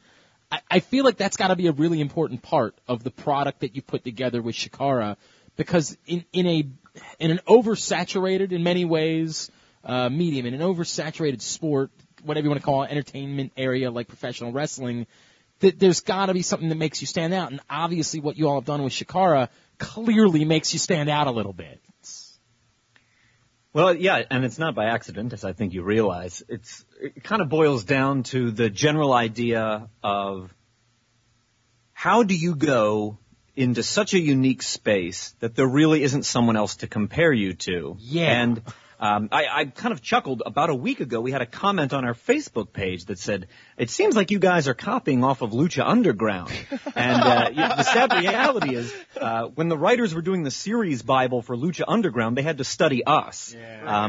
I think we've been doing this about 14 years longer than they have. And if you think about the best-selling flavor of ice cream in the world, it's vanilla. So maybe for a moment, indulge the analogy that that's the WWE. It's the best-selling flavor out there. Everybody knows that. And you could choose to be something very similar. You could be vanilla bean. You could be French vanilla. You could be off vanilla. You could be very similar to vanilla if you wanted to be. But we are really content to be that wacky, strange, fluorescent-colored ice cream at the end of the rack that you're like, do I want that? I don't know. It might taste weird. Give it a taste. Yeah, just yeah, see. It's going to taste a little bit weird, but we don't want to be derivative. And you can watch. You see shades of that in other organizations. You watch them and you realize, like, what Coke Zero is to Coke, you kind of watch these guys and you're like, oh, that's New Japan Zero is what that is. Or these guys are trying to be WWE Zero. You are the French vanilla to their vanilla. That doesn't interest us at all. When there's such a vast potential for incredible storytelling, when you just accept the fact that we're telling a fictional narrative, don't fight against that, don't cringe from it, embrace it, and then see where that gives you permission to go. And obviously that gives you permission to go in some crazy place for people who haven't seen Chikara. Kind of give them a taste of some of the storylines that you've delved into over the years. One that often gets referenced is we had a very long storyline that involved time travel. Involved somebody who went to the future, then went to the past. They learned all kinds of facts about what was going to happen, and ultimately, in a critical moment for that character, found a printed book that foretold his death. Some of it was resolved, thankfully, through the use of a DeLorean time machine, not unlike what you might have seen in Back to the Future. So that's kind of like an interesting slice of something that we've done. And you're going to find stuff that's very far afield, deep into genres like science fiction and fantasy. And then you're going to find some stuff that's very kind of like grounded personal stuff, because we need that contrast. If everything we do is crazy, it's paranormal, it's supernatural, it's science fiction, you kind of lose that grounded nature. You're always going to need characters and storylines that are, very close to the real. And then I think to an extent, you do enough of those kind of beats and you do them with quality and you do them with integrity and you earn some of the crazier things we've been able to do over the years. And they are crazy, no doubt. Yes. Now, when you're looking for your niche, you could have just gone with the Lucha Libre style. That was obviously, especially at the time, a very unique thing, especially in the Northeast United States, the Mid-Atlantic area. But you decided to say, not only are we doing Lucha Libre, we are going to go with these kind of science fiction, fantasy elements. What made you decide, okay, I need both of these elements in the company that I run?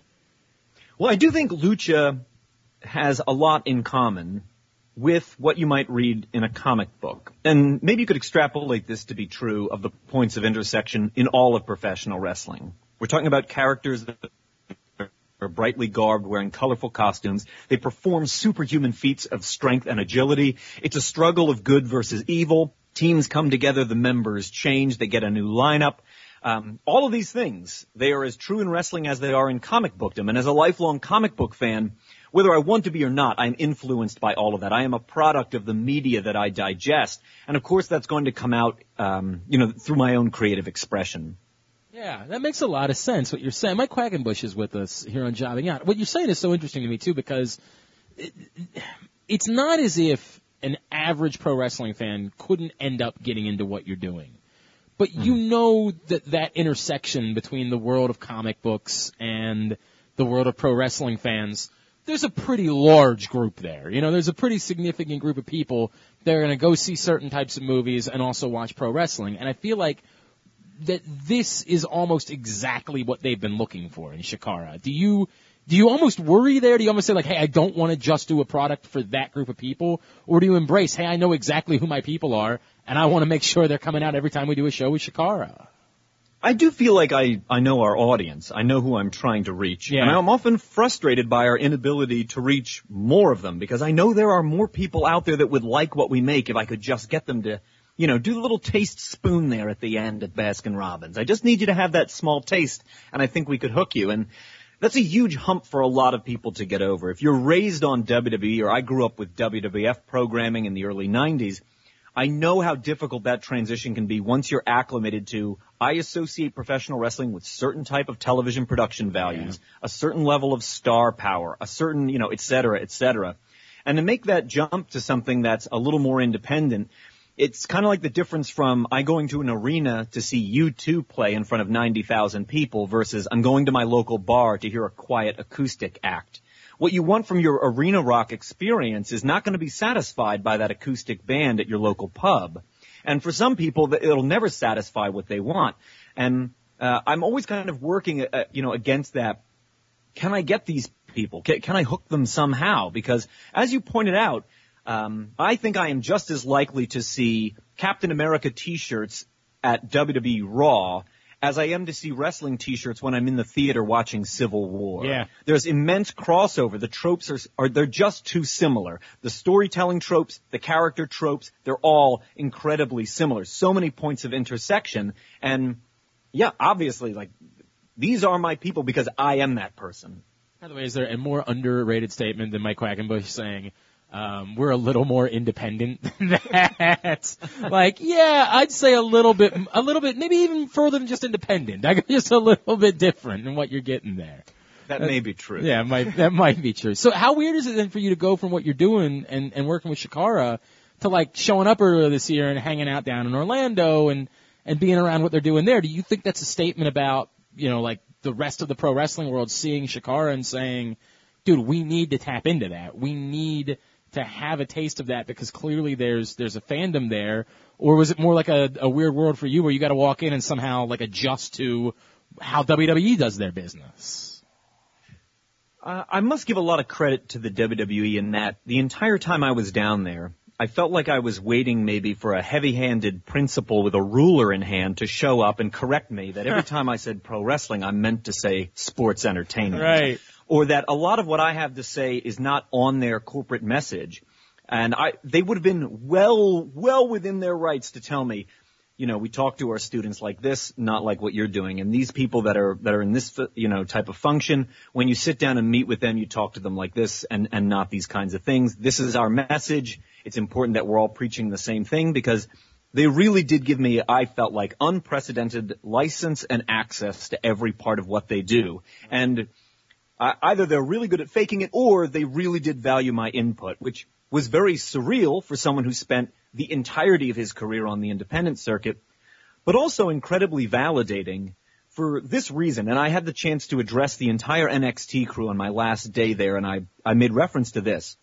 As FCW was turning into NXT, FCW was their developmental league before NXT proper launched, the WWE conducted a survey of people who identified themselves as having a voracious appetite for pro wrestling. I believe the exact term was they self-identify as ardent wrestling fans. And they asked them this question: can you, an ardent wrestling fan, name one pro wrestling company other than WWE? Would you care to wager a guess how many of them could, percentage-wise? 10. Yeah, I was going to say a little bit more than that. I was going to say 28%, somewhere around there. Less than 2. What? Wow. Less than 2% of people that self-identify as an ardent pro wrestling fan in this study could name any wrestling organization other than the WWE. And if that is true, if we can extrapolate that to be all of fandom, then the entirety of my wrestling career it doesn't exist. Right. Everything I've done, everything I've created, whatever influence I might trick myself into thinking I have is utterly irrelevant to over 98% of people who think of themselves as ardent wrestling fans. And I can't help but be humbled by that statistic. And as I said to the NXT crew on my last day there, coming here and feeling like what I espouse personally about wrestling, my approach, my theory, my proprietary method, has been embraced by all of you, has been very validating to me because I do feel on some days like everything I've ever done has amounted to nothing other than toiling in absolute obscurity. Holy crap, man. That is really crazy to think about. You know, and not only getting to do that, but now seeing something like the Cruiserweight Classic, where there are guys from all over who may not have relationships, guys who you have either worked with by bringing them in or you've gotten into the ring with them. Seeing all of those guys, what does that mean to you to see that on a WWE television? It gives me a tremendous sense of pride. It, too, is very validating. And it's a strange place to be in 2016 when that validation is coming from the WWE, but I'm glad for it. There are days where, little things like that, this is going to seem so trivial, and yet it really did put a smile on my face. A week or two ago on the Cruiserweight Classic, they name-dropped me on commentary. Mauro Ranallo called me out for some of the training that I've done. And that put a smile on my cranky face. It makes me feel less and less like what I'm doing is in absolute obscurity, especially on those days when my flagging self-esteem gets the better of me. I mean, seriously, those guys, you talk about some of the guys you train, and we've had a couple of them on, including Drew Gulak just a couple of weeks ago, and it's got to be a weird world for you to think of where we are now, just in professional wrestling in general, right? Like that. This is happening. This is a thing that exists. You talk about the validation. This is, I don't know. I don't know if I even have the word to describe it. Like exactly where we've gotten to, considering we're only a few years removed from none of this stuff even being possible to happen at that level. Mm-hmm. Yeah. Boy, this past Monday night really drew that into clear perspective. No didn't it? doubt. No doubt. The idea that, the top guy in the entire industry right now, you could argue, is Kevin Owens, a guy who probably every step of the way has been told, you are not the right shape, you are not the right look, you don't do the right things, et cetera, et cetera, et cetera. Yeah, now, incredible. You had a chance to work with you because I know they did the Ring of Honor Chikara crossover there one summer. What was it like to work with Kevin? And did you realize then that he, with the right situation, he could get to this point? I don't know that ever really crossed my mind, to be honest, because there were so many years where the WWE hired a very specific body type. They hired, people that came up through the independents and had a certain pedigree. They were completely off the radar, or they were on the radar of people that we are, deliberately ignoring. So, yeah, to be quite frank about it, no, the thought never even crossed my mind. And that could be said of a lot of people that they've acquired in the last 3 or 4 years. I do feel like, probably one of my most famous proteges, Cesaro, seemed like a guy from the moment I met him in a warehouse in Zurich, Switzerland.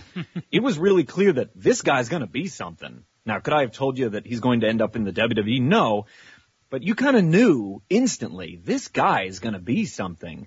And I think they have cast such a wide net now in terms of who they are willing to give an opportunity to. And you know what? Maybe no one is a better example of that than me. That they thought, let's let this guy be a guest coach for a week. Yeah, let's no let doubt, this right? guy backstage and see what he has to do when we give him the controls a little bit. What an absolutely out-of-the-box choice. There's probably no one less likely to be behind the curtain with the Wizard at WWE than Mike Quackenbush. That's a great point. I mean, it's a really great point. Like, I think it speaks to what we're talking about, which is like, holy F, this is really happening. And truth be told, for like nerdy pro wrestling fans, like really nerdy pro wrestling fans, we almost don't even know how to handle it. Like, we're so inclined to be like, yeah, but it's WWE, so they suck, despite the fact that, of course, we all watch the WWE and crave everything that they do. Like, we almost don't know how to handle what it is that we're dealing with right now because we still like all the indie promotions, but like, we got to admit, we really like the CWC. Like, we're all obsessed with NXT, like the whole thing. We don't know what to do with ourselves right now. All we know how to do is bitch on the internet. So this is really very confusing for us. I bet. I think part of it is they've really at last grown into their shoes as the undisputed industry leader. And I know some people might want to make an argument for the case that New Japan Pro Wrestling can make, but I'm not currently hearing that argument. The WWE is the industry leader. And I think for a while, they always felt like someone was nipping at their heels. You go all the way back to the nationalization and through the history with WCW and everything else, right? There was always like a viable number 2 at their heels. And I don't think there is anymore. And I think it's finally given them license to experiment in ways that when they felt like number 2 was nipping at their heels, they were too intimidated to try. They're comfortable at last in their position. They know that their lead is unassailable, and they feel the freedom to experiment. And I want to be very clear. I'm saying this just as one man's theory. It's certainly not fact. No, I hear, but it makes a lot of sense. Right, no doubt. Certainly. So we're coming up here. It's your guys' weekend, the biggest weekend of the year, King of Trios. Always wanted to go up to it, but there's always a Maryland game in the middle of that weekend, and I can never make time to go up. But one of these years, I'm definitely coming up. But King of Trios, you guys have 16 teams. Just how hard is it to put together a tournament like this every year? It's mission impossible. Someday I should probably just write a book about King of Trios. Every year, what's going on, what you almost saw and then didn't get to see, what could have gone wrong but then suddenly turned into magic before the fans' eyes. There would be quite some tall tales. And I don't want to sound like I'm here to complain, because I don't think that's my mission on this podcast, but it's a lot like Mission Impossible, enough so that when I sit together with all my lieutenants and it's all over and we talk about everything we've invested from sweat equity to energy and everything else, we all kind of agree we are never doing this again, right? Like, we all look at each other and we all nod. Yes, we will never do King of Trios again. And we all leave kind of unfortunately knowing, of course we are. Right. Yeah. Right. Of course we are. But we definitely need a week or two where we've told each other we're never going to go through this nightmare again, right? It's an incredible event. I mean, I can't even imagine, when you say how difficult it is to put this thing together, I guess the real question is, like, how many times do you have to, like, take people that know nothing about each other and say, not only do we need you to come in and work together, like, we also need you to sort of learn the way that we do things. Like, how difficult is that part of the process? It can be quite difficult. I've gotten much better at articulating what my vision is over the years. I think I went through a period of time where I didn't know how to get it out of me, and I was not an effective communicator. And now when I sit down, like, I think about what's coming for me this weekend, we have 72 different professional wrestlers that are coming from quite literally every corner of the globe to be part of this. And, some of them barely speak any English, so I'm dependent on translators or, what little phrases I know in other languages. It's going to be incumbent on me to really kind of set the vision for the night, for the weekend. Why are we here? What is the mission? And if I succeed in communicating that very, very effectively, then things do tend to go, the way that they are meant to go. That's not to say that something won't jump the rails, but I imparted this to my crew as we were all kind of bracing for the tsunami to hit us, and the tsunami is King of Trios, to be clear. I think a lot of times our fear and our apprehension about things of this scale, and it's massive. You think just about the number of flights, the number of hotel rooms, the number of languages spoken, the number of itinerary issues. And then we're not even talking about things like money, politics, all these other things that go into making professional wrestling, right? We're often fearful that something will go wrong. And I think what we've learned to accept is something is going to go wrong, and we need not be afraid of it, because we've all weathered unbelievably horrible disasters of a King of Trios scale, and yet we're still standing. We've still recovered. We still find a way. We still get through it. We still make the fans happy, and we send them away wanting more, which is ultimately the goal at the end of the day. And we'll pull it off. I think back to King of Trios 2011, which my friend Bryce and I were reflecting on just earlier this week. And 4 days prior to the tournament starting, one of our own, he departed. The late, great Larry Sweeney left this earth just days before the tournament was set to begin. And I don't know that it gets any worse than that. I don't know that you could weather a worse storm than that. And yet, we endured. We persevered. So yes, someone is likely to miss their flight. And yes, someone's likely to turn up in a bad mood, having had a horrible day, and they're going to want to take it out on somebody. But you know what? We were able to get through it back in 2011 when conditions were infinitely worse than someone having a bit of a temper tantrum or somebody else has caused a logistical hiccup. And no matter what King of Trios 2016 serves us, we will endure. Absolutely. I just wanted one more about this year. This year, especially with the order that the teams were released, a lot of people took note that there is a lot of women competing in King of Trios. 4 full teams, including Team Original Divas Revolution, which is Jazz, Mickie James, and Victoria as a trio, plus Heidi Lovelace and Princess Kimberly on other teams.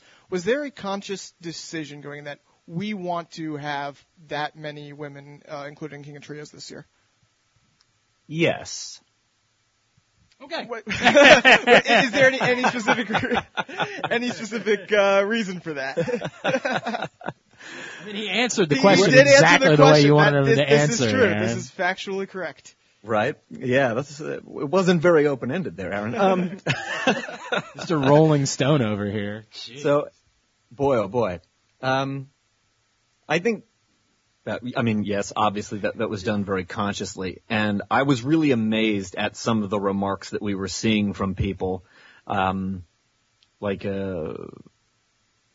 They couldn't get over the fact, the first 3 or 4 teams in a row that we announced were all female. And the very prospect that they could be seeing an all-female tournament was so deeply offensive to certain consumers.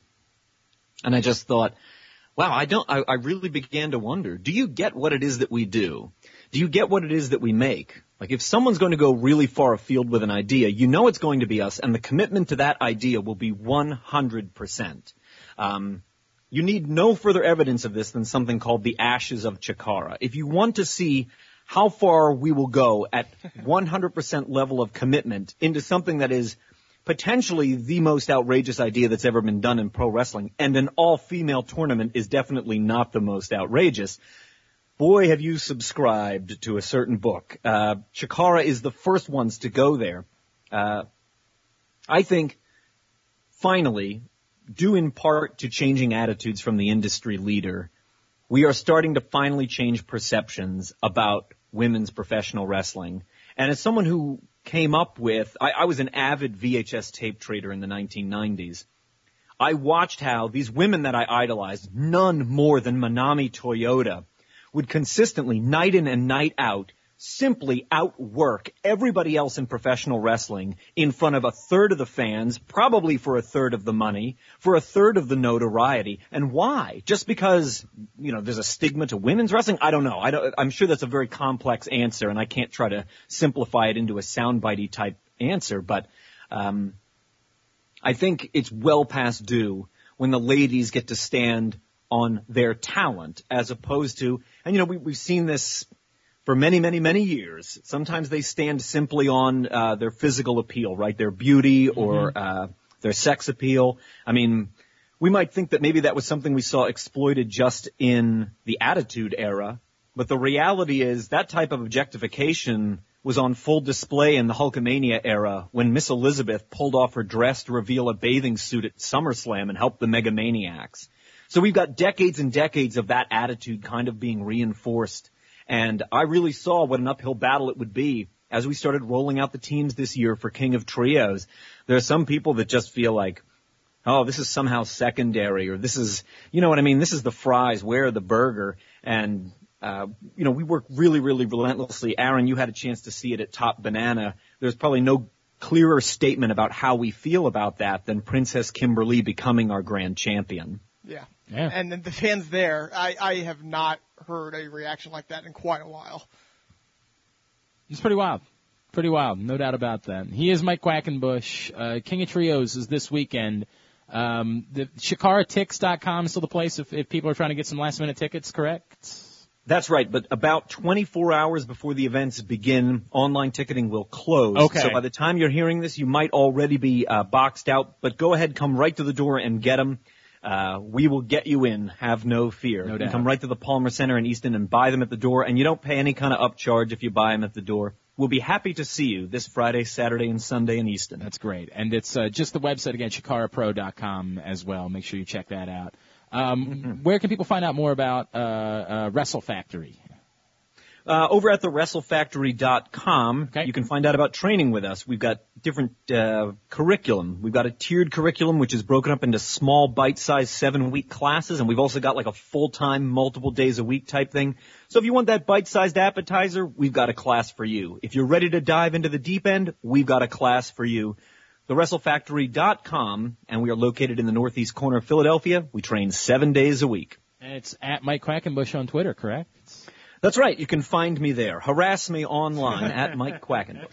One other question, I guess, as far as promoting goes. We heard recently that you guys are going to be involved in WrestleMania weekend down in Orlando. Any idea when tickets will go on sale for those?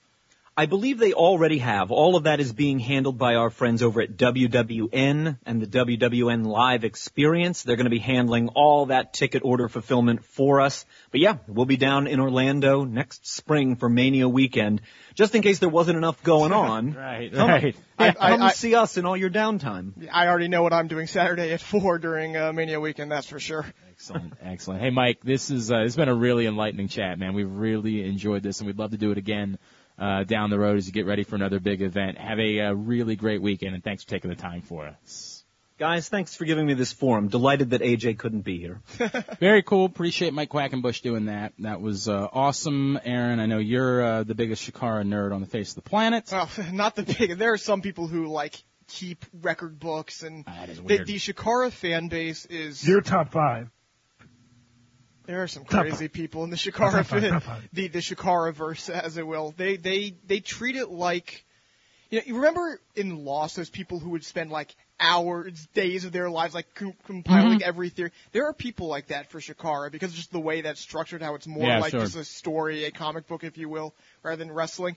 And there are people who will break down every theory, go through the histories, figure out, what may happen here and there, what's hinting towards what. It's really an interesting there's community. a lot of guys that jerk off in the basement by themselves. You realize that these are our listeners, right? You can't just insult people. Hey, man, wait a second. And hold on. Yeah, aren't you the guy who has boxes and boxes of comic books? Also, this is your people here. These are your people. There's a difference between what you just said, having boxes of comic books, and going through in-depth theories of all the history. Yeah, it means they like it more. I have a question. If you're jerking off in the basement, are you supposed to be with somebody else? You said they jerk off in the basement by themselves. Well, if you're jerking off in the basement, I'm pretty sure you're supposed to be by yourself. Not always. Well, I mean... If you're jerking off... you can have sex in the basement. I guess you could... I've done that before, but I don't know, man. I feel like I prefer... When I'm jerking off, I kind of just want my own space, man. I want my own time. Don't judge me. Whatever I choose to look... What's that? You mean every day in your life? Yes, or at least when the picture of Kurt Angle and John Cena shows up on the internet. and yeah, I go jerk off. That's the way that it goes. All right, that's, of course, AJ Francis, who is back with us as we come out of this. Aaron, tell us a little bit about what's coming up with Shikara and as well as some other things, some big weekends. Yeah, like we talked about with Mike there. King of Trios, which is the big weekend every weekend for Shikara. I think it's almost always Labor Day weekend, and it's a trios tournament. They get trios from all over the place. They got some from within Shikara, some out. They have teams like Team CWC this time, which is Cedric Alexander, Drew Gulak, and Johnny Gargano teaming as a trio. They got actually, the interesting about this year is that it's a very women's-driven one. They have a lot of women's trios, some from Japan, some from America, some elsewhere. They have Hornswoggle heading up a trio, Team Big Deal. Oh, I love that. By the way, they have made him a fantastic heel of all things. That's kind of great. Shikara. Just a guy who's, he has these two big guys behind there, do the work. He'll come in and stand on a guy, get the pin. It's pretty fantastic. That doesn't suck. And, it should be a great weekend. The only problem for them, normally they get more kind of indie guys around there and it seems a little bit bigger. Only problem happens to be that this weekend, arguably the biggest independent tournament in America, also happened to have to move to this weekend as the Battle of Los Angeles is out in Reseda for PWG. And now that is a hell of a tournament this year. So tell me who all's in that. So it's 24 people this year, and it's going... And basically it ends into a triple threat match for the finals. But I was going to read off some of these first-round matchups. Kyle O'Reilly versus Matt Riddle. It's not bad. That one doesn't suck. Chris Hero versus Jushin Thunder Liger. I would watch that. Oh, wow. Yeah, I'd watch that. John Hennigan, John Morrison versus Matt Sydal. Okay. You have Ricochet versus Jeff Cobb, I'm who's all in. Matanza. I'm already all in on this whole thing. Yeah. Marty Scurll, the villain, versus Pentagon Jr. I love Pentagon Jr., yes. Cody Rhodes versus Sami Callihan. Well, that sounds terrible. I wouldn't Tommy watch End that. versus Zack Sabre Jr. Jesus. Cedric Alexander is also in it. He just How the hell is he going to be in both? Yeah. Probably he's going to lose on Friday and then Just fly fly, out to yeah. Recife on Saturday because they're doing their first round across 2 days. Phoenix versus Will Ospreay. That sounds pretty good. Damn, Yeah. dude. Yeah. Damn. All right. Can you watch online? I don't think you can watch Well, that. that is online. not good. That is not good. You'll be for able to you. watch it on DVD Well, way later. to just so quickly be aware. Yeah, right. Right. What But yeah, I mean, Battle of Los Angeles is always one of the just huge things that you always get 2 or 3 matches that pop up that people are like, oh my god, you got to see it. Yeah, this year it might be like 7. That's good. All right. Well, so that's all happening this weekend. It's all happening this weekend. Very And good. Dalton Castle's also in it. He's good too. Boy, that's a pretty good. That's pretty good. all around. And in addition to the tournament, they also have random matches. One of the random matches they have, Dalton Castle and the boys against the Young Bucks and Adam Cole. All right. Wow. So whoever bought their ticket is a stat. Right. No fucking doubt. It's sold man. out like 5. One of my friends actually is from here, is flying out to Are you Recife for the serious? weekend. Yeah. That's pretty crazy. I was thinking about this too, like, just as far as these events are concerned, right? Like, you want people to go, and I get that. Like, what's the best way is to try to charge like an iPay-per-view? You know, what's the best way to try to get it out there and best monetize it? I know that's what Evolve does. Evolve does iPay-per-views. Yeah. I don't know if there's an answer for that yet, but this is the type of thing that, like, I wish the WWE Network was there.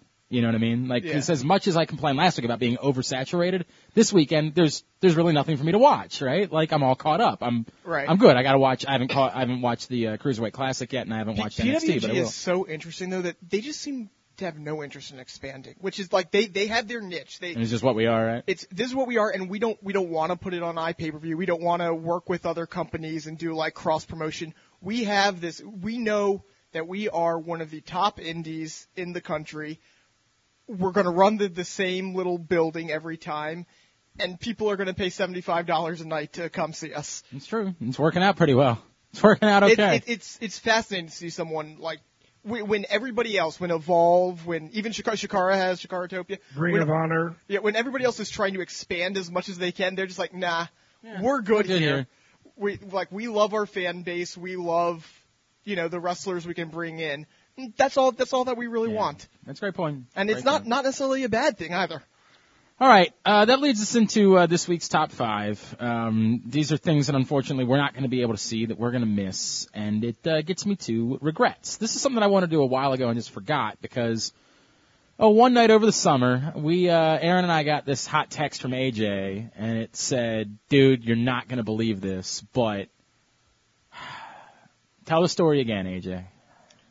Oh man, I was expecting to go to NXT.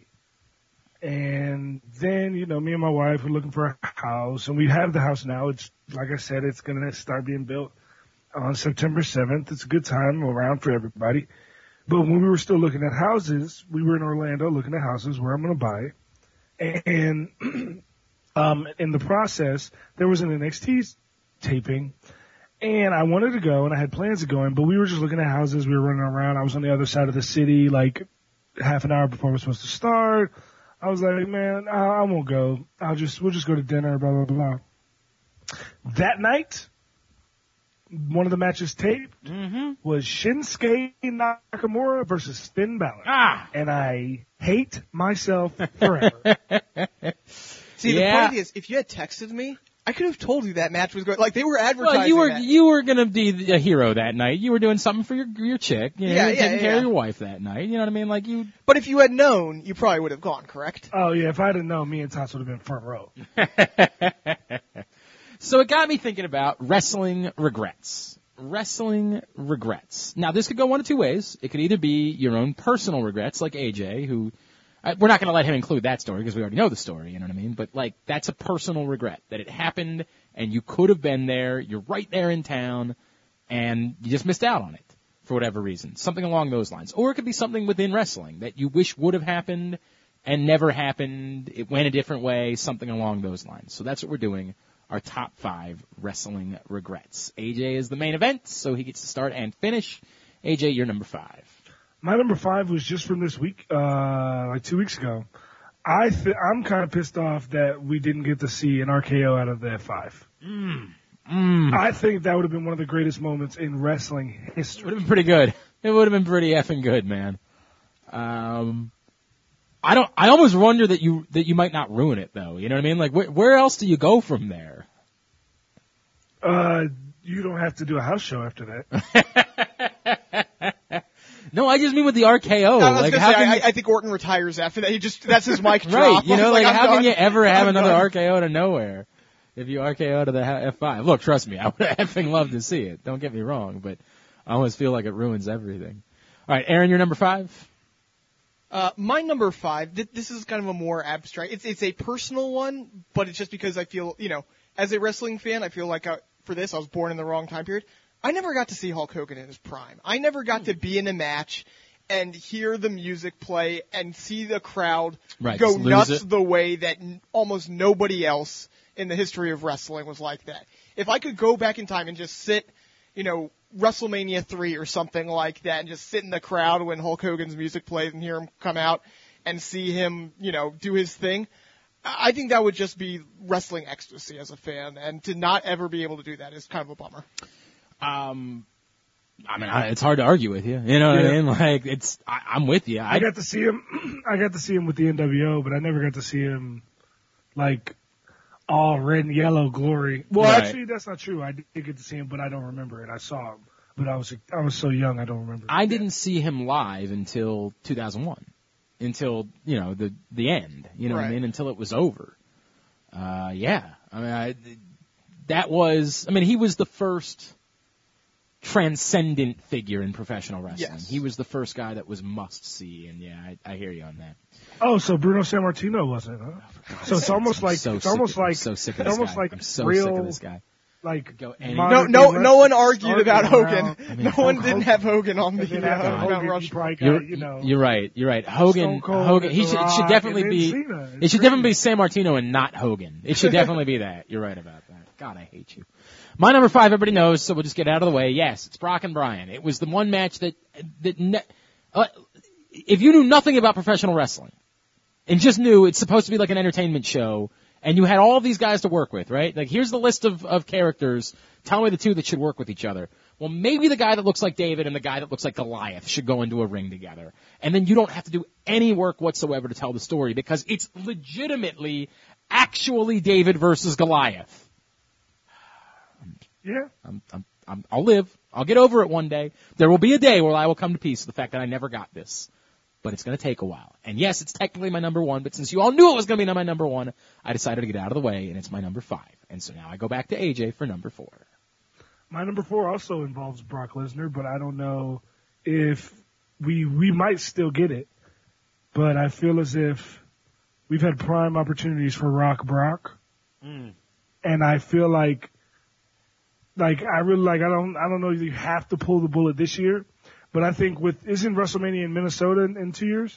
We don't know. Yeah, there was talk that it was going to be this year. Right. And for if it's in Minnesota within the next 3 years, and it's not Rock versus Brock, I am going to be furious. I mean, look, I think what you save. If you're saving Rock versus Brock, you save it for WrestleMania in the new Minnesota Viking Stadium. Look, there's been a compelling argument made for why it could be what they're building to this year with Shane and, he needs somebody, and so why not? And he's run through everybody else. Right, and why not the guy who literally they named the show after, right? Like, there's a compelling argument for that, and really, if the way you did things, it better be that that's what you're building towards. But, look, everybody wants it. It would be the biggest moment, yes, ever. It would be the biggest, most compelling, most interesting match, despite the fact that at this point, how old is The Rock? You know what I mean? Like, and yet we wouldn't care. We'd say, by all means. If we did it in 2 years, how old is The Rock right now? 44? No, he's not that old. He is. I thought he was into his 40s. How old is The Rock? How old is The Rock? Oh, he's AJ? 44. He's 44 years old, motherfucker. Take that. No, he's not that old. Yeah, is he? He's 44. So we're saying 2 years, a 46-year-old dude, and yet we'd still all geek out. You know what's funny? Now that I'm looking at his Wikipedia page, yeah, he lives across the street. Well, not across the street, but his neighborhood is across the street from where Brent lives in Fort Lauderdale. Brent Grimes, the defensive back. Oh, from the from who? Tampa Bay Bucks. Oh, the Buccaneers. Okay, all right. I still don't know, but yeah. So you've not gone over to offer like a fruit basket or anything? Well, I just realized that now when I'm looking. So you better go get a fruit basket, bro. Go He lives in a gated community, so I'll probably have to jump a fence and get tased, but I'm totally. I was going to say, is it not worth it? Right, no doubt. All right, Aaron, you're number 4. My number 4, it's something that is still baffling to me how this didn't happen, and it makes me wonder how big it could have been. You have the Montreal Screwjob happen in 1997. Yes. And Bret Hart jumps over to WCW. Mm-hmm.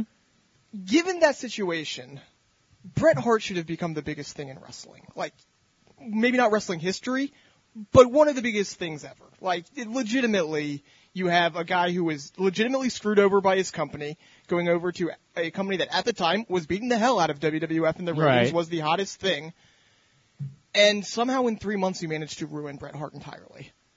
The fact that after the Montreal Screwjob, we never got a real... It was because, to me, it was because he spent so much time off TV after it happened that it kind of... Well, he was back a month later because he showed up at Star. Granted, that was the beginning of the bad thing. Was he showed up at the Starrcade as the guest enforcer or whatever. So it was only a month after that he came back, and he was on TV. He couldn't wrestle until I think January or so. But the real problem was in April you turn him into an NWO member and you have him below Hogan and you have him below Nash and Hall and everything. And Bret Hart at that point shouldn't have been below anybody. Is there an argument that this was the ultimate, this is the story about WCW? Oh yeah. You know what I mean? Like, that he could never have become that guy because WCW didn't know how to make him that guy. They didn't know, they just... Or WCW wouldn't let anyone besides Hogan. Yeah. And I think that's because they obviously did. The whole Monday Night Wars and the whole, renaissance of wrestling, if you will, started because of WCW more than anything WWF did, because they managed to reinvent all of these people. So they knew how to do it. It was just that once Hogan took over, they didn't know how to make anybody bigger than Hogan. Or wouldn't let anybody be bigger than Hogan. It's been part of the Hogan problem over the years. Right, exactly. That's the case. But to see Bret Hart coming off of that and being given a proper push, I feel like the sky's the limit for that. And it's one of those things I go back on and wonder, man, how did that not happen? It's a great point. Yeah. Everything you're saying is actually true, but I'm also watching the CWC as we speak, and I just saw a move. Aaron knows what I'm talking about. I just saw a move Brian Kendrick just did on the Burning Hammer. Kota Ibushi. Please stop doing this to me. The Burning Hammer. Dude, I hate you guys. I really hate you. Dude, oh yeah. Amazing, yeah. Dude. Hate you guys. I was so literally took everything in me not to yell, "Oh my God!" on the air with you guys. Hate you both. I hate you both. All right, my number 4 is really depressing, so I really just don't want to talk about it much. But it truly is. Regret's the wrong word because the guy's a monster. He's a tragedy.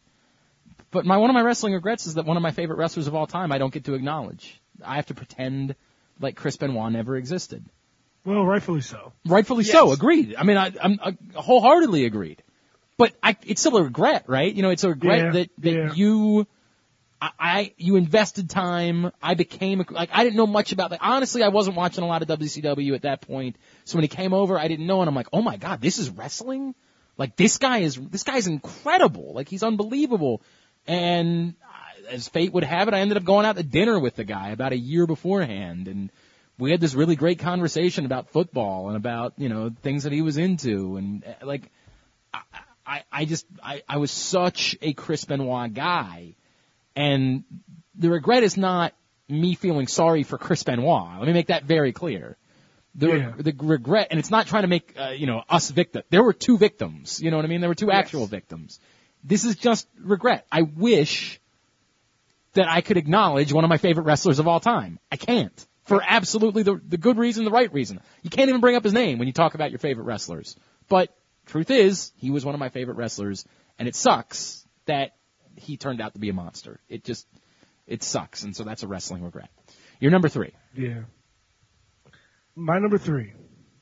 It will always piss me off that Razor Ramon never won a world heavyweight title, even when he was Scott Hall. Yeah. If you make a list of all the guys that never won a world heavyweight title, Mr. Perfect's on that list, Goldust is on that list, but the number one person at the top of that list is Razor Ramon.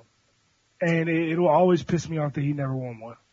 I don't blame you. I mean, it makes, for one of the great characters, one of the great performers of all time, yes, and there's reasons why it never happened, but still. And if not for those reasons, it probably would have happened. Right, you know what I mean? And that's the thing. But what AJ's saying is, yes.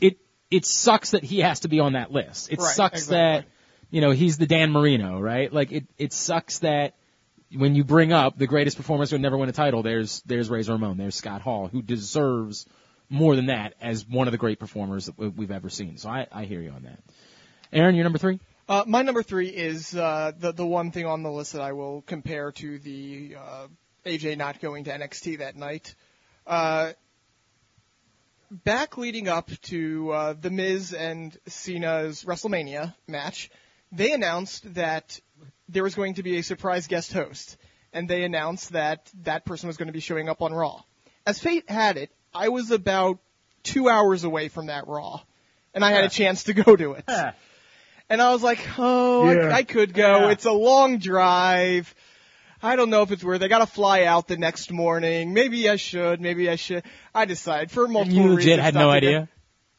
No one had any idea. Did we really not know at all? No one knew. No one knew. I mean, people had thrown it out there that it might, but it was more just like, who could be a big deal? Oh, well, yeah. And then for the first time in 11 years or however long or 8 years or whatever, The Rock shows up. No doubt, man. And I was thinking about going there. With Nanners. Yep. Absolute bat-ass crazy. No question. Yep. Well, yeah, you're an idiot. My number 3 is also, it's not a personal individual event. I got one of those. That's my number 1. But it's more of, again, on a personal front. We live how far away from Philadelphia? 2 hours? 2.5 hours? No. Well, you live 2.5 hours. Yeah, I live an hour and a half away from Philadelphia. Yes. I never got to go to ECW. Yeah. I never got to go to see, and I get it, the arena's still there. I know you've been to other shows at the arena. But it's not what that was. Yes. And it's an age thing, right? Like, I was 5 years too young. You know what I mean? If I had been 5 years older, I probably would have gone 5 or 6 times, something like that. Yeah, I would have probably gone a lot to see ECW. But I wasn't 5 or 6 years older. And so when ECW disbanded when I was, I guess I would have been 13 or so. What year was the final year for ECW? 2002. I was older than that, yeah. It was around, I guess it was closer to 17. I was about 17 when ECW disbanded. So if I had been I probably would have spent like half of college going up to ECW if I had just been a few years older. Yep. And experiencing that and being a part of just that whole thing. And it's a regret because it's so effing close for us. We go to Philly for wrestling shows all the time. I've seen pay-per-views in Philly. We've seen NXT in Philly. Philly is somewhere we go to watch wrestling because it's a great wrestling town in part, and also because they get cool shows. Yeah, you know they get good shows there. Went to the Royal Rumble in Philly. Yeah, I've been to a couple Royal Rumbles in Philly. I'm just bummed out that I never got to be a part of ECW. I'm really bummed out that I never got to go experience that. It's so close. It's so plausible. It would have been such an easy thing to do. I was just a couple of years too young to have, like, if I had gone and told my dad when I first got my license at 16, driving up to Philly tonight, taking your car to go see, like, it just wouldn't have worked. You know what I mean? So, sucks. Just sucks. Thinking about it, it's a bummer that it never happened. That's what it is. You're number 2, AJ. My number 2 is kind of the same as you. I didn't go because I had a basketball tournament, but I really wish I would have went to that SummerSlam that was in D.C. Oh, God. I was there. Michaels. Yeah. Yeah, I really wish I would have went. I didn't go because I had a basketball tournament and I had all these things I was doing at the time. And I really wish I would have gone because I was in Vienna, Virginia for a basketball tournament at Paul VI. But, I wish I would have gone, but looking back, especially with the main event and like the oversell by Michaels, so it was just a fantastic SummerSlam, and I wish I would have gone. It was a really great SummerSlam. I remember I was working at the time at a Best Buy, and I had to be awake at like 4 o'clock every morning to be in on Sundays. And so like I fell asleep like we got there early. I don't know why we got there so early. I guess we couldn't, what year was this? I don't think 05. Was it 05? All right. I don't know why we got there so early, but we got there early, and I'm like literally falling asleep in my seat like ahead of time. And then you get through the whole show, and you get to the Michaels Hogan thing, and you're just like, nope, I'm wide awake. I am fucking all in. We were in the front row of the upper deck, which the seats ended up being great. Yeah, the front row of any section is a great seat. Yeah, it was really a really great seat, and it was the a front great row night. of the floor, like where I. Oh yeah, is that where you were sitting? The best. I've never seen you. Well, we were usually the best. We were in the front row of the lower level for the same show recently. We were behind Funaki. Yeah, we were sitting right next to Funaki. I'm not sure if you heard of him. Yeah, we were in the VIP section. I caught Bailey's t-shirts. Yeah. Yeah, but Funaki looked at me and put up a number 1. He put up a number 1. Yeah. That's yeah. right. Did you get that? Huh? Did you get that? Number 1. Funaki, number 1. Did you get that? I don't think you did. But after Dean Ambrose won the match, I got to dap up Shane McMahon and Daniel Bryan. So Funaki's bigger than any of these guys. Come on. It's Funaki. All right, Aaron, you're number 2. My number 2 is just the shit show that was WWF in 2001. Like that could have and should have been the biggest year in the history of wrestling. Forget the whole buying of WCW. Like they were setting up a great storyline there with the 2-man power trip, right. And you had them pushing Jericho and Benoit, and then the injuries happened, and then they buy WCW. Jericho and you? No, yeah, and we don't. He who must not correct, be named. Correct. We're not allowed to talk about him. Yeah. Jericho and Voldemort. Right. And then you buy WCW, and then that storyline gets just all screwed up. Like 2001 should have been such an amazing year, and instead it was such a frustrating year for wrestling. No question about it. And I go back so often to just be like, what the hell happened? Just what the hell happened there? No doubt. All right, my number 2. My number 2 is that. Look, I think you all know we talked about my favorite wrestlers of all time. Kurt Angle is my favorite wrestler. He's the guy. My regret is that Kurt Angle ever left WWE, and that we ended up losing another decade of what we could have gotten from Kurt Angle. And it's a bigger regret about where Kurt Angle found himself in his life and some of his own personal battles, and that the guy that to me was the greatest performer I'd ever seen as far as everything is concerned, checking off all the boxes, that we kind of lost a decade of what could have been Kurt Angle doing great work, putting guys over. The legacy of Kurt Angle isn't going to ultimately be what it could have been had he never left. So he might come back and it might change your idea. And I hope that's the case. I really do still hope that it won't be quite the same, and it'll be one last run, but you're right. I will forever lament that Kurt Angle ever left the WWE and dealt with the things that he dealt with in his life that led to that. I will forever lament that. Now, my number 1, as we turn things back around so that AJ can go last. There used to be this event out in Phoenix called the Man Expo, and it was as pandering as it sounds. Like it was this convention where like, here's all the things dudes love. You know what I mean? It's like, come out here, and you would never want to go to it. It was just a terrible idea. But we had to broadcast from it every year. And so we would like finagle that we would literally just go do like a 2-hour show, broadcasting from the Man Expo, and that would be it. We'd do it like on Saturday morning. So the one year I get a call on Friday that said, hey, you coming out to the Man Expo tonight? I'm like, what? This is from like a salesperson. Like, why would I go to the No, I would rather be anywhere on the planet than the Man Expo. I mean, like, why would you even invite me to that thing? He's like, oh, dude, I thought this was up your alley. Like, what do you mean you thought this was up I can't even describe you how awful this thing was. It was the most wretched. Yes, you can. It's the Man Expo. Correct. It's called the Man Expo. You know what you're getting. It's a terrible event, right? But he wasn't talking about the Man Expo. You see, what I hadn't been told was that CBS was hosting a private event that night with Shawn Michaels. Oh yeah, you fucked that up. You fucked up. Michaels. You fucked up. See, I wasn't told that because I was still new to Phoenix at the time. Shawn Michaels was doing a private event with CBS that night, like a meet and greet, and we were going to get to hang out. The effing creepy sales guy got to hang out all night with Shawn Michaels. Your boy was sitting at home with his ex who sucked. That was how I spent my Friday night. So I arrive on Saturday morning and he's like, dude, you missed it last night. I'm like, yeah, I bet. I'm sure I did. Sure I missed a great night at the Man Expo. You know what I mean? He's like, bro, we were hanging out with Shawn the whole night. I'm like, Shawn who? You know, like, Shawn the other weird sales guy? He's like, I thought you were a wrestling fan, man. I'm like, what? What? So I will forever have to live with the fact that instead of spending my Friday night hanging out BSing with Shawn Michaels, I was doing no such thing. So that will forever be my number one regret. Your number one, Aaron. My number one is a regret that I didn't even know that I had until a few months ago. And this is coming back in 2006.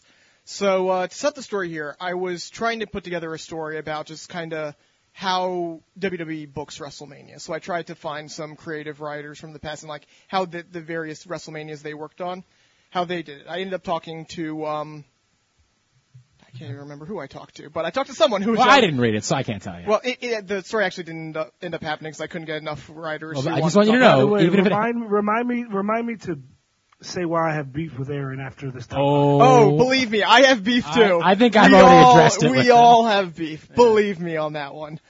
And anyway, so we talked about WrestleMania 22 in 2006. And I was told that Shawn Michaels, who went on to have a match with Vince McMahon, was not originally supposed to have a match with Vince McMahon during that. Okay. Instead, he was supposed to have a match with Eddie Guerrero. Oh! Yeah. Oh! And that was going to be, probably wouldn't have included the title, but that was going to be one of the huge bills of WrestleMania was Shawn Michaels and Eddie Guerrero feuding for the first time ever. Oh. Two of the guys who I consider the greatest all-around performers in the history of the business. That would have been okay. Damn. And I heard that, I was just like, what? Wow. What? Oh, that's incredible. That's incredible. I didn't know. That's amazing. But for the record, I want you to know, if you had written the story, I still wouldn't have read it. Oh, absolutely. I don't expect you to. I want to make sure you know that. All right, main event. You're number one. My number one, well, first of all, everybody's number one is the fact that Eddie Guerrero ever died. But yes. But my number one currently for this list is I feel as if Daniel Bryan could have stayed healthy, I feel as if we didn't get Daniel Bryan versus Brock Lesnar, but I think it would have been even more compelling if a year after that, with how everything shaped out with Roman, and if they would have been able to do it differently, if you could have got Daniel Bryan versus Roman at WrestleMania 30. But you got Daniel Bryan versus Roman. I mean, you did. You got it the month before. It just wasn't that Mania. You did get the match. It's just No. But I'm talking about Daniel Bryan, the ultra clean babyface, right. against super muscle heel, killing everyone Roman Reigns. Yeah, that could have been fun. It would have been pretty good. You're right about that. That would have worked out okay. I was waiting for a way to say that his ultimate regret was that Daniel Bryan fucked up the fact that Roman Reigns should have been being cheered. I was just waiting for that to be AJ's number one regret. He thought that was a given. So I mean, that's to put it on obvious. the list. Right. All right, let's get through all this. AJ, you are on Twitter. At AJ Francis 410. Tell everybody about the Francis Sports Academy. Yeah, we're getting, back to skills sessions finally ended. It was a big success. We had a bunch of kids come out. And now we're doing the fall sessions, and it's every Sunday. You can go to Francis Sports Academy to find out. FrancisSportsAcademy.com to find out all the info. You can follow us on Instagram at Francis_sports. If your kid thinks that he has what it takes and you think that your kid can be good, we're known for making pros in my family. You're talking to one, so we can make sure that you get the best training that you're supposed to get. And you know what? We haven't done this in a while. Shout out also to BJ and Miggs out of KSW in Seattle. We love those dudes. They're always talking us up. Love Ted Smith. Love the Miggs cast. Love the Mega cast. Represent for those dudes because they're the best. And all right. And before I go, because I have to take a dump. Oh, good. Thank you for sharing. But before I go, I would like to say, Aaron, your job sucks. Yep, pretty much. Don't kiss my ass. I agree. Because how the hell did the Rolling Stone make a list of 18 wrestling podcasts you should need to listen to? Yes. And their fucking writer, Aaron Oster, has the best wrestling podcast in the world. I'm emailing the guy who wrote the article today. You better get on that. All right, quickly, because AJ's got to do. Yeah, we didn't get a plug. What kind of shit is that? I have no idea. Believe me, I'm not happy. AJ's got to do his thing, so we got to run through the rest of the plugs. You're on Twitter. The Aoster. At the show is jobbingoutshow@gmail.com. All right, and the Twitter Jobbing Out Show. All right, very good. And I got some wrestling stuff coming. Very good. Baltimore Sun, and we're not plugging the other one because F them. And then for me, it's at Glenn Clark Radio. GlennClarkRadio.com is the website. Thanks again to Mike Quackenbush. Thanks to all of you for sharing the word about the show. Please continue to do it. For Aaron and for... Oh, is he already gone? Thought he'd already gone to take a dump. AJ Francis, I'm Glenn Clark. This has been Jobbing Out. Jobbing Out.